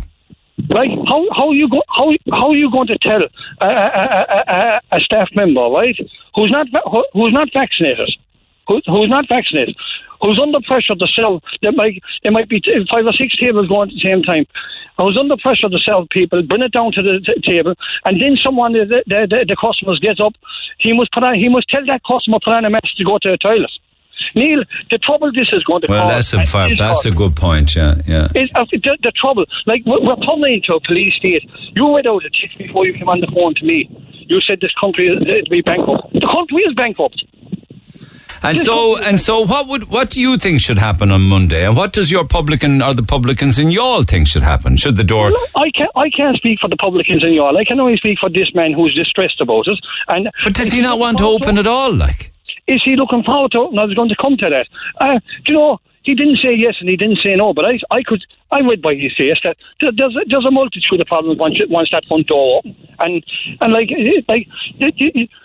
You know what'll happen a lot of places around, particularly in rural Ireland. They won't ask people at all. They're not going to ask their loyal customers to prove anything. They'll just let them in. Like, you had me. They're in pubs already. I've seen them inside in pubs already. They're indoors in pubs. West Cork. You had Mary Lou on there this morning, right? I'm not affiliated to any party. I don't give a damn about politics. But I'll say one thing. By Jesus, she can't be any worse than the crowd that's in there. Yeah, but every political party comes with a warning, you know. Well, it's just, always remember that. Come here. Could you answer me one thing? And I'm not being funny. Have they got the app up and running in the Dáil Bear?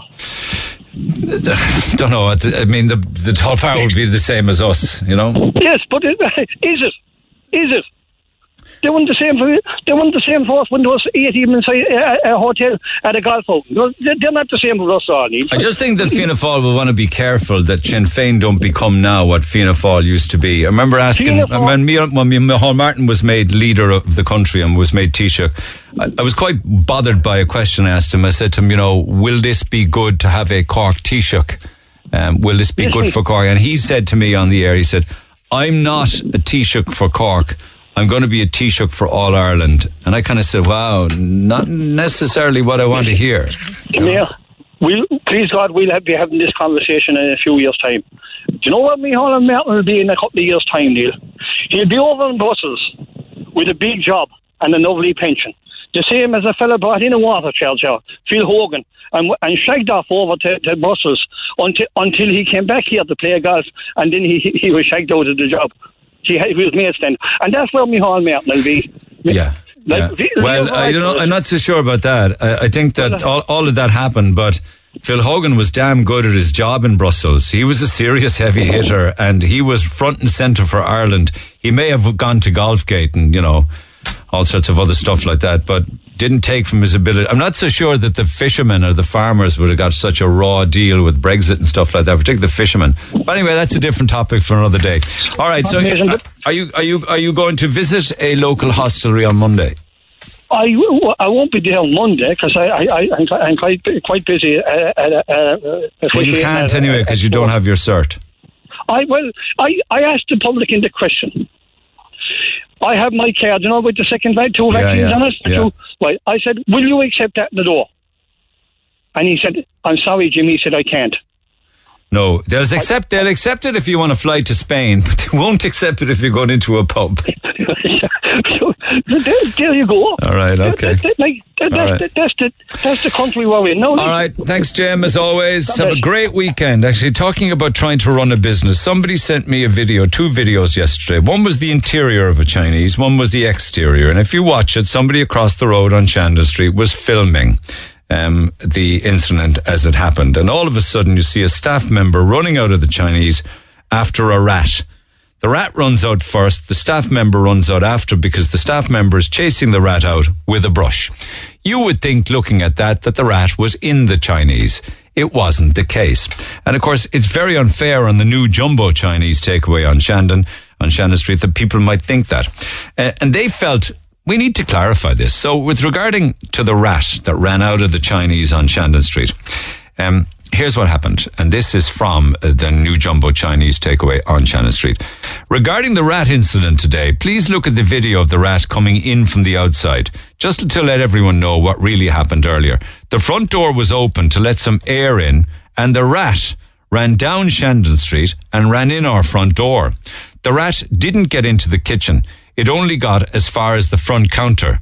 For those who know jumbos, the owner got it out with the brush, and someone then across the road recorded it and put it up on Facebook for likes and shares, which could ruin someone's livelihood and business in minutes. Jumbo's is a very clean Chinese, has been for 25 years. Don't let a 1-minute video ruin the reputation of a well-known Chinese. There's the video of the rat going in the front door for you to see if you wish on CCTV. Also, the video has since been removed as it's not a true reflection of what really happened. Please, people, be aware of this. And that's the reason I'm reading it out, because you wouldn't want a business damaged like that. The rat ran down Shandon Street and in the open door. It wasn't in there being chased out in the first place. It was chased back out. That's kind of important, don't you think? Talk to Neil Prendeville now. 1851-04-106. Red FM. I know the world was a very different place 10 years ago. You know, what happened to Amy Winehouse, certainly with regards to, say, the paparazzi and the red tops and the tabloids and the mocking headlines, would not be tolerated now in any way, shape or form. But it was 10 years ago today that it was announced that she finally had died of alcohol poisoning. She was unwell for some time. And of course, her career was incredible. Her talent was just in a different league, I believe. And of course, her gigs were awesome. And then as she struggled and continued to struggle, tours were cancelled and gigs were cancelled, and gigs would end abruptly because she was not in a fit state to continue. She did a blinding gig, an absolutely stunning concert down in Dingle years back, and many people remember that. But of course, it's 10 years ago today that she passed away, and I thought that we'd just take an opportunity to play a tune. I've just chosen this personally myself because there are so many to pick. But for me, this is Amy Winehouse.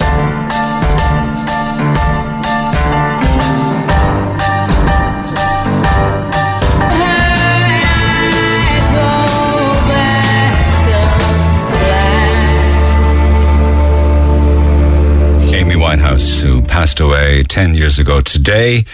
She was so young. She was only 27 years old. And, I know that there's the Amy Winehouse documentary at the moment where the family really want to show their side of the story and their interpretation of her life and their love for her. So the documentary is also to coincide with the 10th anniversary of her death. But there is a gig on BBC 4 tonight, I think, the BBC 4 TV channel, the Arena show at 10:30. And it is her Other Voices gig. When you say the Other Voices gig, you're saying to me, it's the gig from Dingle, is it? Yeah, so that would be well worth watching. Thanks, Seamus, for reminding me of that.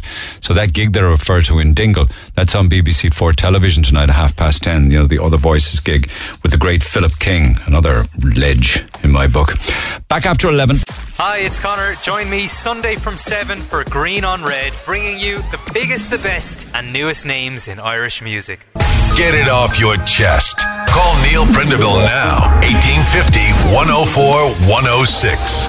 Red FM. Right, a lot of other things happening on Monday besides the weather changing, and that is when pubs and restaurants will open for indoor hospitality and what have you, and the QR code will be used. But there's, I'm talking to a chap there saying that there's still a lot of confusion regarding, what's to be expected and what kind of a system there'll be in place. And there will be announcement and publication of all of that this afternoon. But a quick call, I won't keep him long because now he's very busy. Quick call to Michael O'Donovan at the Castle Inn, chair of the Cork City and County Vintners, and he was attempting to just clarify by text to me earlier on, so he said to come on instead. So Michael, morning to you. What's your understanding of how things will work, say Monday afternoon or the lead up to, say, lunchtime service kind of thing?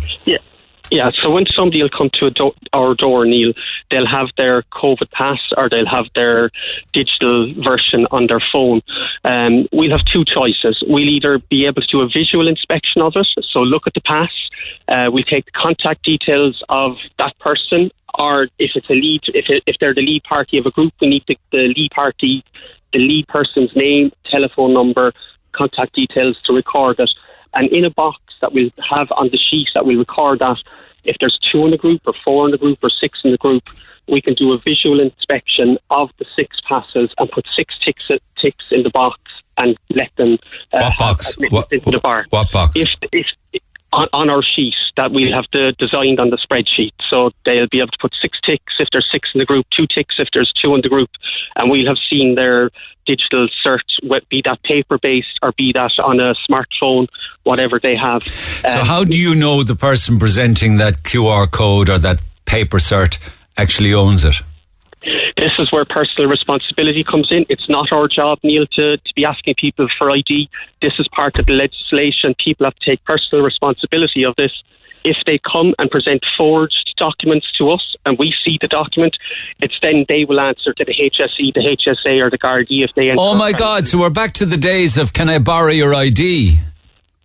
Look, it's not where we want to be, Neil. We never wanted to be in this position, but it's not our job to ask a person for ID. Our job is to ask them for proof of a vaccination pass, ask them for... Anybody's vaccination pass.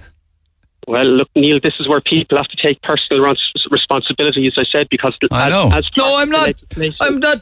I don't mean to come across to be giving you grief. I'm just astonished. But where are we at with the app that would scan it then for proof? Yeah, look, the app is being developed. We were told last night that they will need to do updates on it. They will hope to have it ready this afternoon, Neil. But the one big problem with the app, Neil, is like I live up here by Cork Airport.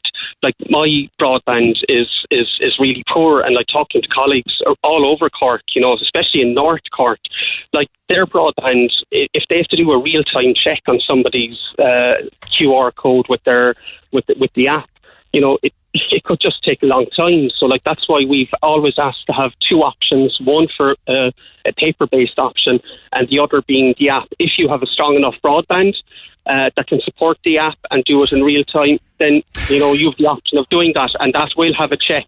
So if the person that's down listed as having that QR code, it will come up that it should be them. So, and how does that get proved? I mean, the QR code gets scanned, a name and address comes up to match the QR code scanned. Does that person, like me, for instance, to have to have other identification? Well, that's not for us to ask, Neil. That is not our job. And that's part of the legislation. There's a bit of a work to rule going on there, Michael, is there? Pardon? Is there a bit of a work to rule going on with the publicans, saying we'll do what we're asked, but we're doing no more? Yeah, Neil. Look, we never wanted to be in a position to be asking people at the door what are you vaccinated or not. We've agreed that we will ask for their pass, and that is what we will do on Monday. And what people, you know, have been saying to us, you know, we're being discriminatory, we're being this and that and the other. People have to remember when we get to Monday, the supports that the government put in place for us stop. So we're in effect being forced to open on Monday because, you know, our businesses have bills to pay. So we're put in a position that we have to go with this. So it's the paper based or the digital. Oh, I know. It's just that I was reading this morning, you see, that the public are being urged to check their passes are correct prior to going to a pub or a restaurant. So they've done all of that. Then they go to the pub or the restaurant and they bring their QR code or the printed version. But what they're saying now, or at least what the newspapers are reporting, is that people will also be asked to carry other ID, which they'll be asked to present at the point of entrance to confirm that their identity is matching the COVID pass. So they have the COVID pass plus a passport, the COVID pass plus a driving license. You're saying you won't ask for that? No, we won't ask for that, Neil. I'll be darned. So it's going to be quite confusing, and you actually don't actually know who you're letting in then, do you? Technically. Well, once they have their COVID pass in front of us, Neil, that's what we've been asked to check, that everybody that's coming into our premises has a COVID pass on them. But I could take a photograph of my COVID pass and WhatsApp it to someone. Well, Neil, if the HSA enter my premises, you have to be responsible for what COVID pass you have. Oh, I know that in the event of a check, but... And you have to remember, there is fines in place for people that will fraudulently present fake COVID passes. No, but somebody could take a screenshot of that. I mean, this isn't your problem. I'm just trying to point out how this could become problematic. It's not a perfect system, Neil. We all know that. But look, I suppose we'll have to do it to the best of our ability come Monday. Going forward, but look, I suppose it's the next step on reopening society, and we'll hope the public will work with us on it. Will a pub allow somebody in who can prove they've recovered from COVID? Will a pub allow somebody in who has a PCR antigen test? The PCR and antigen tests, unfortunately, no, we're not allowed to accept them. That is what we've been told. Only the cert. Only the digital cert. be that paper form or on their smartphone, or if they've recovered from COVID, they'll also have a cert to prove that. And that's why they're all calling the helplines. And one final question: will you be accepting the card that shows the 2 serial numbers of the 2 vaccinations? Yeah, we're actually waiting, would you believe, Neil, for clarification on that. We hope we can, but the department have been slow in saying yes to us on that, but we hope by this evening they'll give us a definitive answer on it. I hope we will be in a position to accept it, especially for the first few days when people may not have their certificates. Okay, so this is all down to personal responsibility, trust, and doing the right thing, primarily from the public. You know, that's where this will either work or just fall apart. Yeah. Yes. Yeah. Yes. Okay, listen, my man, thanks so much as always for being at the end of the phone. You clarified an awful lot for me this morning. Good luck on Monday. Cheers, Neil. Thank you. Take care, Michael O'Donovan at Castle Inn. I think that was an amazing conversation, that it really is very much down to personal responsibility and trust, because really, to be honest with you, from where we're at now, unless anything changes, you could have anybody's QR code on your phone. You could have a screenshot of mine. It never will be checked. The public can say they will not move on to that next step, where they will counter-check it with another form of identification. All right. So anyway, this is a story that keeps on giving. And hopefully so will the Olympics be. I want to do this now because it's very important. The Olympics start this morning, and I want to wish the very best of luck to all of those who have travelled to Tokyo, primarily from Cork. And we have great representation out of Cork at the Olympics. Can I just say, in particular, there are 4 past pupils from Eglantine School competing in the Olympics. Meg Ryan, her coach Emma Hamill representing gymnastics, Louise Shanahan in the 800 metres, and Margaret Kremen in rowing. Amazing stuff from 4 past pupils at Eglantine. So good luck to them all. Anyway, any attention at all for women's athletes in any form is amazing if you get to read this out. Well, we also have not just people in rowing, but also in athletics, equestrian and cycling.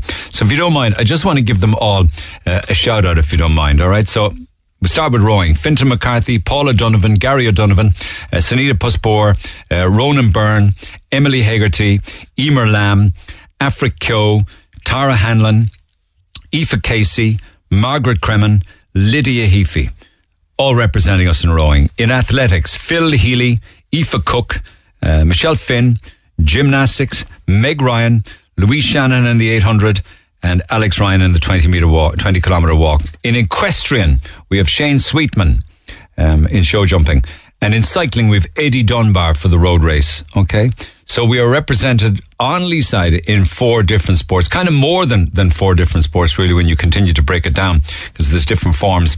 I mean, for instance, if you look at Aoife Cook in the marathon, Phil Healy in the 200, the 400 and the 400 metre relay. I know I'm picking out 1 or 2, but everyone's got a shout out. Those lads are our Cork Olympians.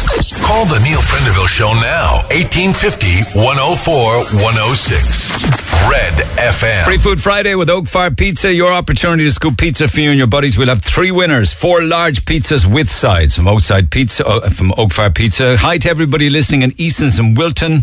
Who else have I got for you this morning? Bell's 7th birthday party is happening at Carricknavar Swimming Pool. They'd love pizza for it this morning. EMH Technical Services are currently working in the sweltering heat in Carrigaline School, getting it ready for September. Morning to all who do the 5 a.m. shift in Wright Medical. Ray Horn was in touch nominating you guys for pizza. The sales and marketing team at Trigon Hotels, Clonakilty Credit Union, Cork Distribution in Little Island are listening, Cork Flower Studios in Douglas Street, Jealous Hair Salon on Nuns Walk in Ballyfihan. It's tough going in a hair salon in the heat, they tell me. Horgan's Garage in Kerry Pike, Expert Attic Conversions, Anglesey Street Garda Station, the staff working there, the Clothes Horse in Carricktool, Store Fit Shop Fitters, Crowley as Engineering, Lads Barbers in Frankfield, Irish International Trading on the Tremore Road, Virgin Media in Churchfield, Hurley's Bar and Restaurant in Ballinspittle, Hickey's Pharmacy in Bakers Road are listening, Paddy Murray Auctioneers are listening in Bandon, and just another few, Northside Tyres on the north side in the Old Mallow Road, Alta Domus at the airport, Joe's Edge Hair Salon in Blarney, Cork Flower Studios in Douglas. Actually, they text texted a few times. The ladies and gents at the National Ambulance Service don't get the recognition they deserve. And Shipping Solutions down in the Port of Cork. A particular good morning to Andrea and our hard-working staff. So keep those shout-outs coming. We'll do one more blast between now and midday. Text who you are and where you are to 086 8104 106. While everybody's out enjoying the sun, right, and taking the sun and absolutely loving it, it doesn't suit everybody, you know. Marguerite is one of them. She's allergic to the sun. Marguerite. Hello, Neil. How are you? I mean, I say that I'm allergic to it and I hate sitting under it and I much prefer the shade. But I'm not actually allergic, but you are. I suffer from a very rare skin disorder. It's called Darier's disease. And it's very rare. It's worse in the summer. And heat and humidity don't help it. Okay. And what does the sun do to your skin? Oh, it can cause rashes, anything from rashes to lesions to my skin can give off an odour, even though I'm spotlessly clean. It comes on my scalp, my forehead, my upper arms, my chest, my back, my knees, my elbows, behind the ear, practically everywhere, Neil. My God. How quickly can that happen? Or do you just avoid direct sunshine all of the time? I have to avoid direct sunshine and heat. So I'm sitting here now and I have a fan going on me and all the windows in the house are open. It's just a nightmare. I know it must be because we all have windows open, but it's still very hot indoors. It is, yeah. I can't go out in it. Are you suffering? I am from the heat. And last night now was an absolute nightmare in that I thought I was just going to walk down to the river with the itch. Not being overly personal with you, but the itch just drove me to distraction last night. Oh, you poor thing. Do you mind me asking, tell me about your mum. My mum, I broke my back last August and I was admitted to level 2 in the South Infirmary for 3 months. How did that happen? I fell off a chair in the bedroom, taking something down off the wardrobe. Oh my God. Could so easily happen. It's just, I've had a horrific year and I don't want to be putting a dampener on anyone's spirits with my story. But my mum came into hospital onto the same ward as me. Why was she admitted? So, the same skin disorder. Darier's disease. Yeah, and she had dementia as well. And in the end, while I was on the ward with her, she died. Are you telling me that you and your mum were in the same ward and you were in a bed and she was in a bed and she passed away in the same ward as you? In the room next door to me. I was in a private room and she was in a private room. I was in room 15 and she was in room 16. Right in the middle of COVID, of course, in the very, very busy times. Like if, in a way, it's, you know, they say things happen for a reason. I maintain that if I hadn't brought my back, Mommy would have died alone, you know. Were you there for her when she passed away? I was there the whole time. I know, but physically there. The only time I left her was to have my meals. Or even if the nurses told me to go in and have a shower, you know, so they could apply all the creams and do treatments on me, and it's the only time I left her. And in the end, they told us that there wasn't much left in Mum, and my 2 sisters were with me. They were allowed in. Unfortunately, one of my sisters didn't make it on time. She had just missed her. And my brother just missed her. I know. So, it's very sad. It's very sad. It's not that I'm actually allergic to the sun. It's the sun has just a very traumatic effect on my skin, you know. So how do you ever, like, you haven't been out so over the last couple of weeks, have you? And you've never been on a sun holiday or a foreign holiday or anything. Are you trapped? I'm basically trapped, yeah. A dermatologist told me years ago that the best holiday I could go on would be into the snow up the Alps. Yeah. And the cold, then I just don't like the cold, you know. But do you go out after dark? I would. I'd go for a small kind of a walk or something, you know. The evening suits me better. But having broken my back, I haven't gone out much. because my movement is very restricted, so I'm really caught at the moment, you know. And you're describing the rash and the itch that goes with it all over your body, from the top of your head and your hair right down to your toes. That you just can't take it. It drives me to distraction. I'm under the care of an amazing dermatologist. His name is Dr. John Burke in the Fountain Infirmary, and I'm under the care of him and his team, and he treated Mum and so it's hereditary, is it? If your mum had it? It's hereditary, yeah. It's all on my mother's side of the family, but it's extremely rare. And the reason that anyone else in Cork that has it, do you know? I don't. That's the reason I was getting in touch with your show, was I want to try and set up a support group, you know, and to see if there's anyone else in Cork and see how rare it is and do my own investigations into it, because the way Mum died, it wasn't very nice. So I said I'm going to fight this tooth and nail for myself, you know. Now, the Darriers wasn't her, like she had caught an infection on top of the Darriers, but the Darriers is actually the second list on her cause of death. What was the infection? Pseudomonas. All right, it wasn't COVID. It wasn't COVID, no. It's an infection that it kind of it just set in on top of it. And is Darriers, is that for life? Like, there's no cure? Oh, there's no cure, no. You can go on a drug called Roaccutane, Neoticazine, Otezla. Did you ever take Roaccutane? People will get, that was very effective for young people and teenagers with acne. Yeah, I'm on Roaccutane at the moment. I'm on Otezla at the moment. I'm on a 6-month antibiotic at the moment. I'm on a whole host of medication for it. I also have to mention my pharmacist in Mayfield here, and not giving shout-outs to anybody, but Seamus and his team in Arwins, you know, they're so very good to me. They deliver out my scripts to me, and they just can't do enough, you know, sourcing my moisturisers. Fair play to them. Yeah, the moisturisers and the lotions and the prescriptions. But does anybody talk to you about diet or the food that you're eating in any way, shape or form, about trying to adapt your diet to fight it? No? Well, it's all very well getting all the medications, but did anybody ever look at the food we eat? No. You see, what happens with Darriers is there's like a mutation in a gene, you know, and that in that gene there's an enzyme called SERCA2, and that enzyme controls the level of calcium in cells, and those cells give off a signal, for all the want of a better word, to other cells to help with normal development. So mine is actually blocked.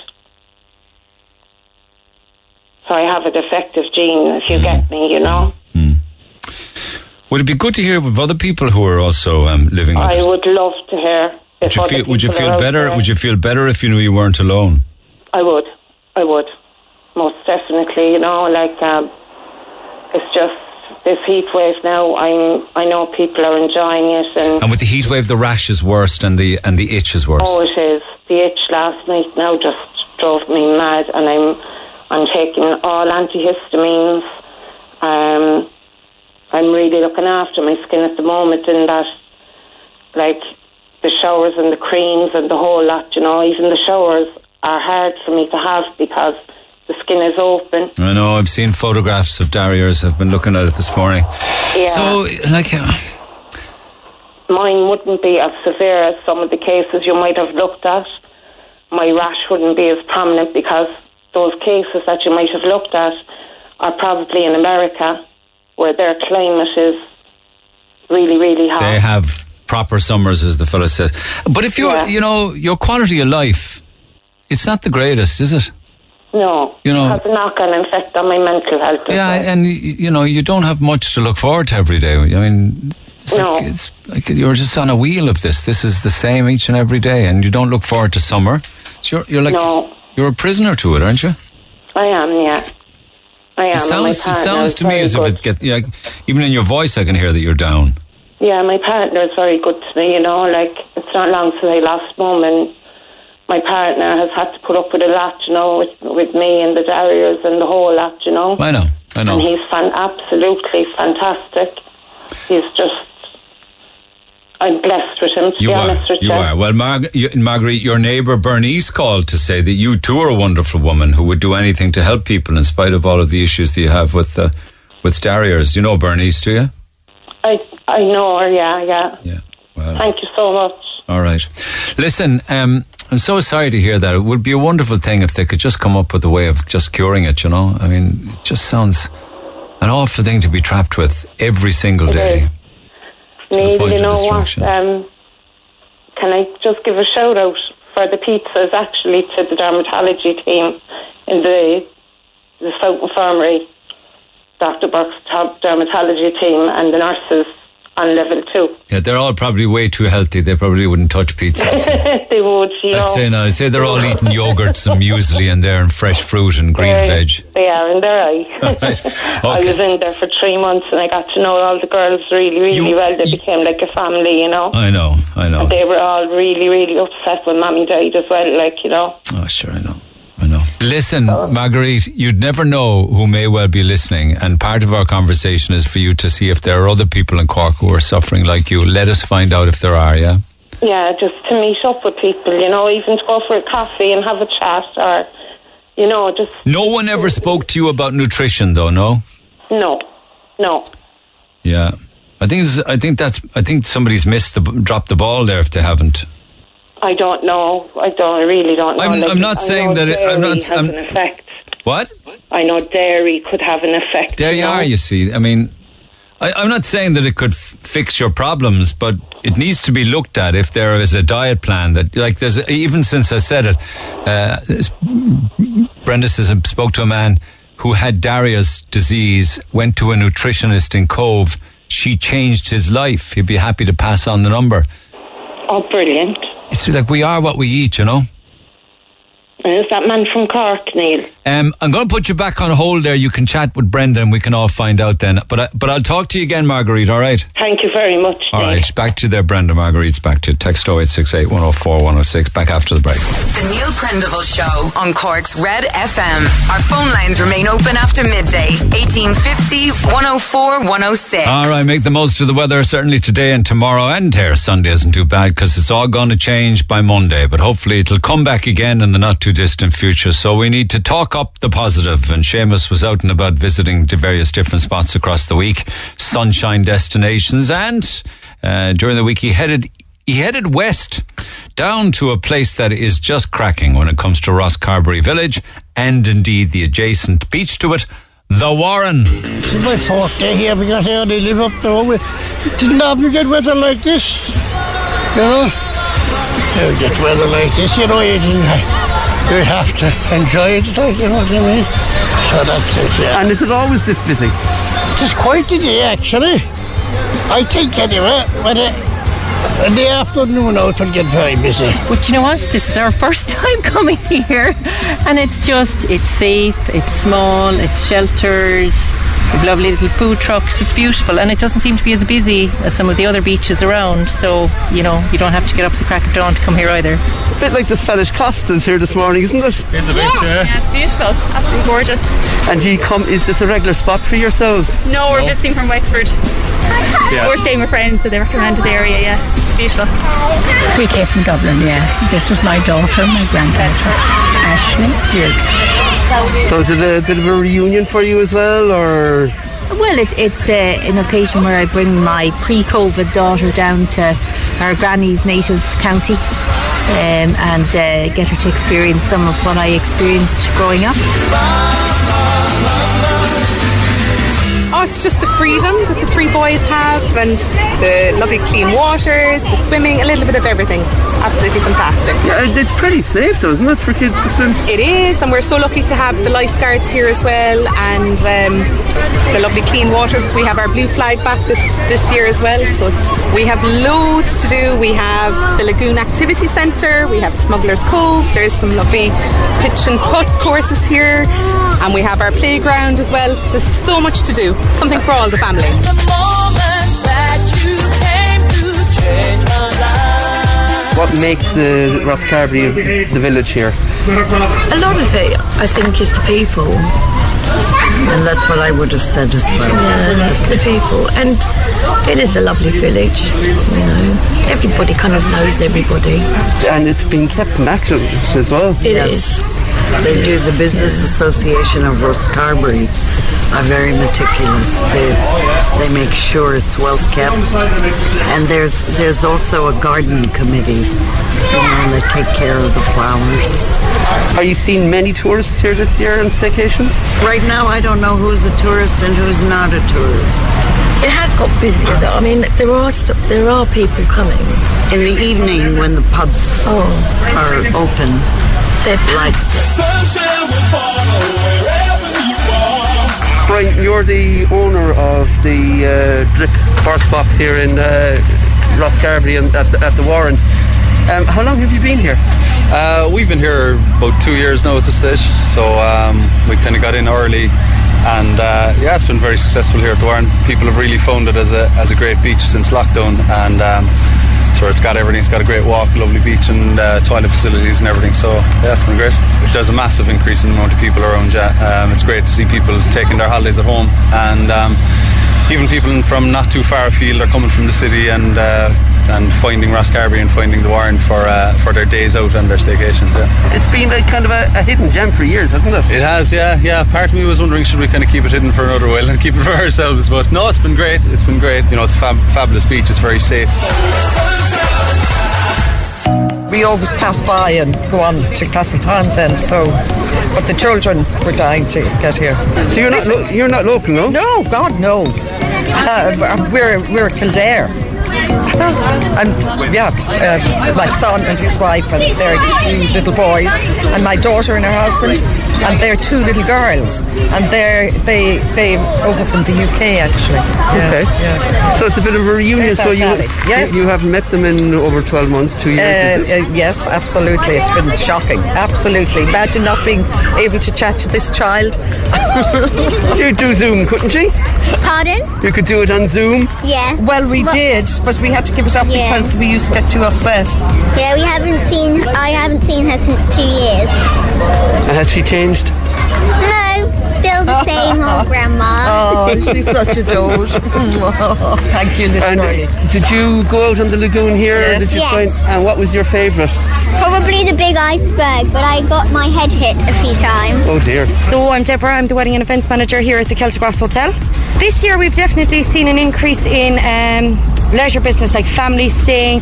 They're definitely staycating in Ireland, which is great. As you can see from the Warren, we have beauty on our doorstep. There's Smuggler's Cove above. There's the lagoon across from us. You know, there is hidden gems within West Cork. And I think that's what people come down to us for. Our outside dining is full every day. We do recommend that you reserve your table, that you book ahead, and it's at the stage now where it's 2 weeks in advance that we recommend.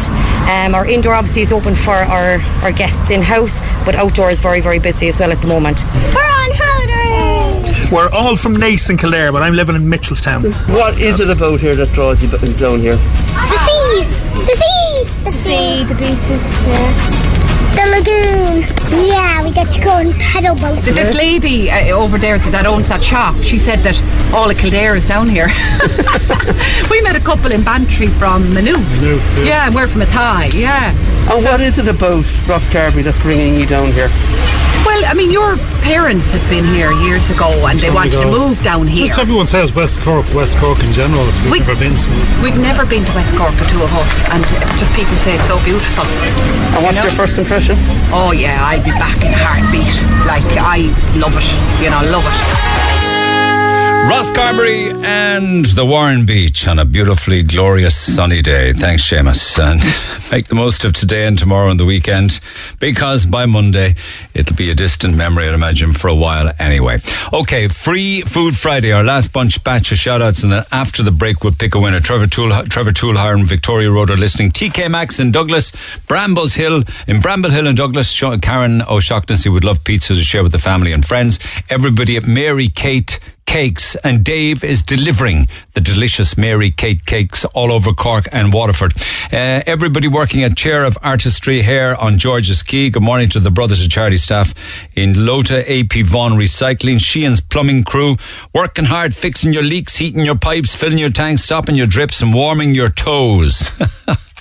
Summerhill Construction and Blarney are listening. Everyone at Massey Ferguson, Sub-Zero Cryotherapy. Just a few more. Kenny Sales Garage in Bronzlow Yard. Kelly's Solid Fuel Merchants on the Monaghan Road. Broderick's Chemist on Barrack Street. MB Transport working hard. Everybody at PMC Commercials in Ballinhassig. And also the lads in Cork Builders Providers in Blackpool. So would you please pick 3 winners now, Mark, and then we will give 3 large pizzas with sides, courtesy of ourselves and Oak Fire Pizza. We'll pick the winners after the break. The Neil Prendeville Show on Twitter at NeilRedFM. Anyway, Free Food Friday winners. This is 3 pizzas with sides, courtesy of ourselves and Oak Fire Pizza, and they are at Douglas, Clonakilty, Bandon, Princess Street and Gillaby Street. So, pizza and lunch for everybody at Slide Glide, Southside Industrial Estate, also for Caroline, Angie and Margot and all of the members of Republic of Work on the South Mall. Angie's leaving next Friday, so pizza would be a nice farewell lunch. And finally, could you imagine working in a hair salon these days? Or a barber's or something like that with the heat. All the girls working in A&D Hair in Glanmire, working hard, pampering the ladies. I love the show, always listening. Happy Friday, guys, they say. So those are our Free Food Friday winners for this week, courtesy of ourselves and Oak Fire Pizza. Now, my conversation with Rocky Stone during the week, Spangle Hill Forever. I promised that I would give away some books, and he has duly delivered. Now, they're sold out. So there's going to be a lot more books coming, and very soon they'll be arriving again in Vibes and Scribes on maybe around about the 3rd of August if you want to buy one. But if you're online and you have an Amazon.co account, you can buy the book on paperback or on Kindle at amazon.co.uk. But our lines are open. We have 3 copies to give away. We'll take colours 10, 11 and 12. 1850 104 106. That is Spangle Hill Forever by the one and only Rocky Stone. So get dialing for those. I did promise, I think when we chatted some time back, I promised Sparkle, the band Sparkle, the duo, Caroline and Jen, that we'd have them in studio. And I'm a man that always delivers on his promise. Maybe not in the choice of summer songs, but we'll say no more about that. Yeah, who said that, Caroline? That was Jen. Sorry. I loved your songs too. I can see Jen, but Caroline's stuck behind a big, huge monitor, but I know you're there. Actually, do you have any summer songs? We do. We do a bit of Dreams, do we? Something short and sweet. Yeah. No bother. We go straight in. And so.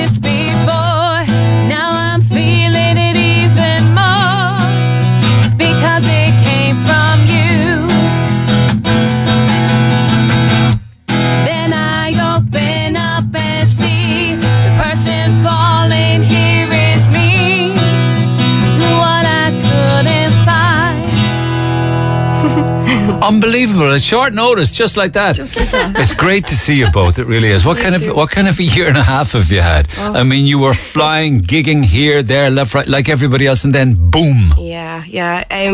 It's been quiet. We've been trying. What have you been doing? We've been writing an EP. So our first EP now will be out November time in full. But the single now, Long Way Home, that's out today. But no gigs. No gigs, no. Live on Facebook. Yeah. Not quite the same. No, live from the kitchen. Yeah. Can you play a courtyard now or a beer garden?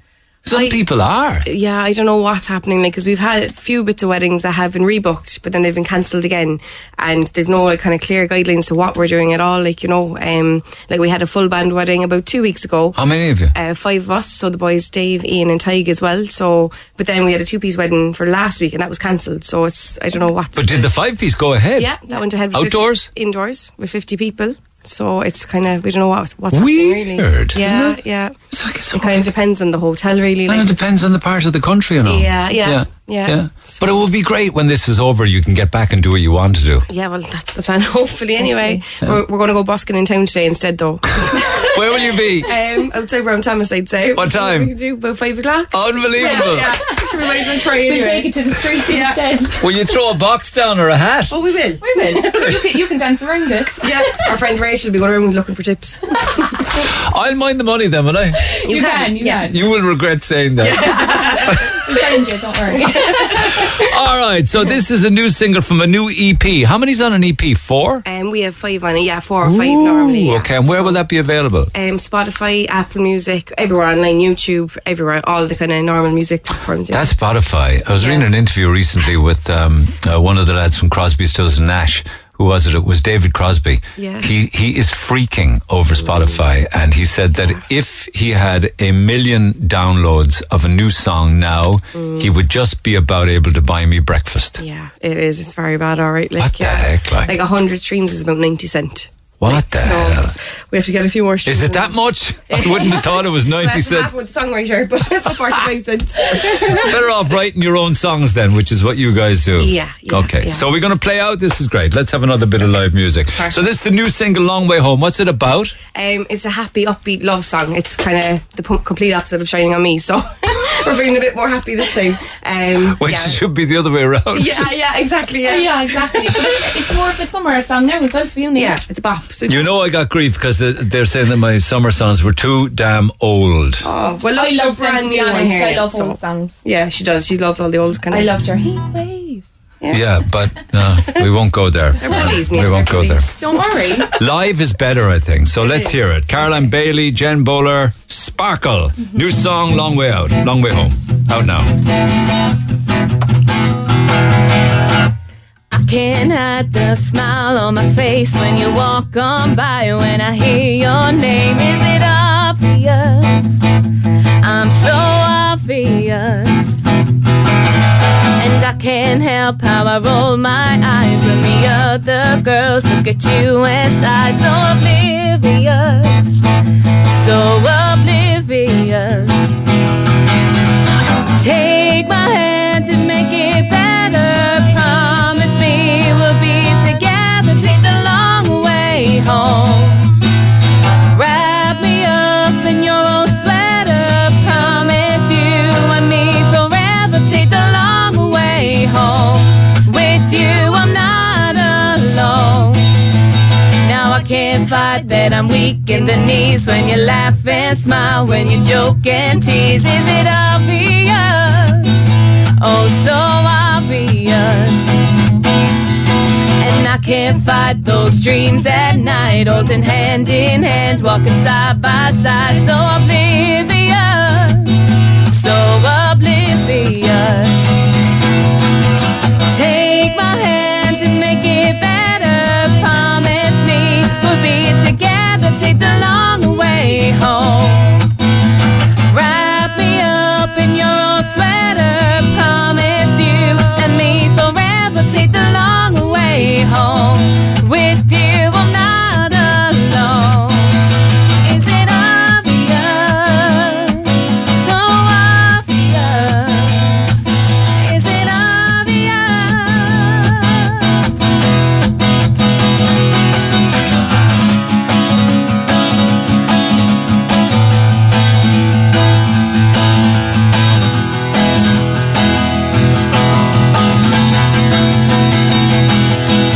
I'll follow you until the end of time. If you could promise you'll be mine, hours pass me by. I'll follow you until the end of time. If you could promise you'll be mine, can you promise you'll be mine? Ba ba da ba da ba ba ba ba da ba da ba ba ba ba da ba da ba ba ba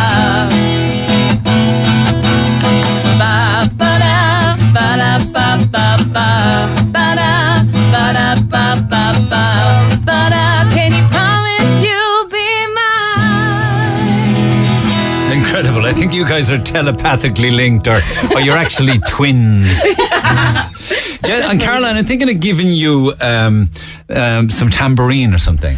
Yeah. Like Stevie Nicks. I usually have the lads with me, so like it's a bit easier, but I think a tambourine would work well there. And you've been practicing. Oh, I have. You've been practicing. Plenty time, Neil. Year and a half. You mean you just want to get up and dance? Brenda was telling me that you did a gig. Were you busking in Galway or something? That's right. And the whole street was. Yeah, it was brilliant. Do you know what? We did it by, like, we just kind of said, Ash, look, we'll try it for the crack. And we sat down on a curb, like, and we said, Ash, look, we will.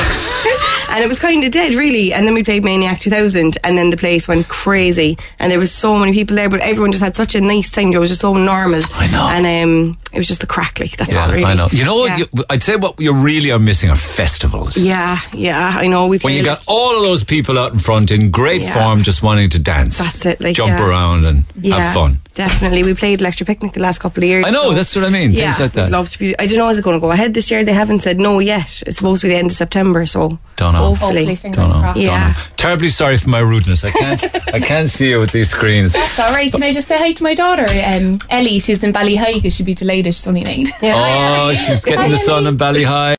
She is. Mammy's working. Anyway, listen, it's great to see you both. Thanks for popping in. You've put a pep in all our step. Well done with Long Way Home. It's superb. Thanks very much. Thanks for having us. Great to see you both. That's Caroline and Jen. Sparkle. Okay, somebody will be sparkling. That's Regina Herbert in Ovens, Marie Lee in Glanmire, Anne Lewis in Mitchelstown, and Breda Dennehy on the Model Farm Road. We have the books for you guys. Rocky Stone's new book, Spangle Hill Forever. Lines will stay open at 1850 104 106. My apologies for not getting to everything. Have a good day. Enjoy the weekend. I'll see you Monday.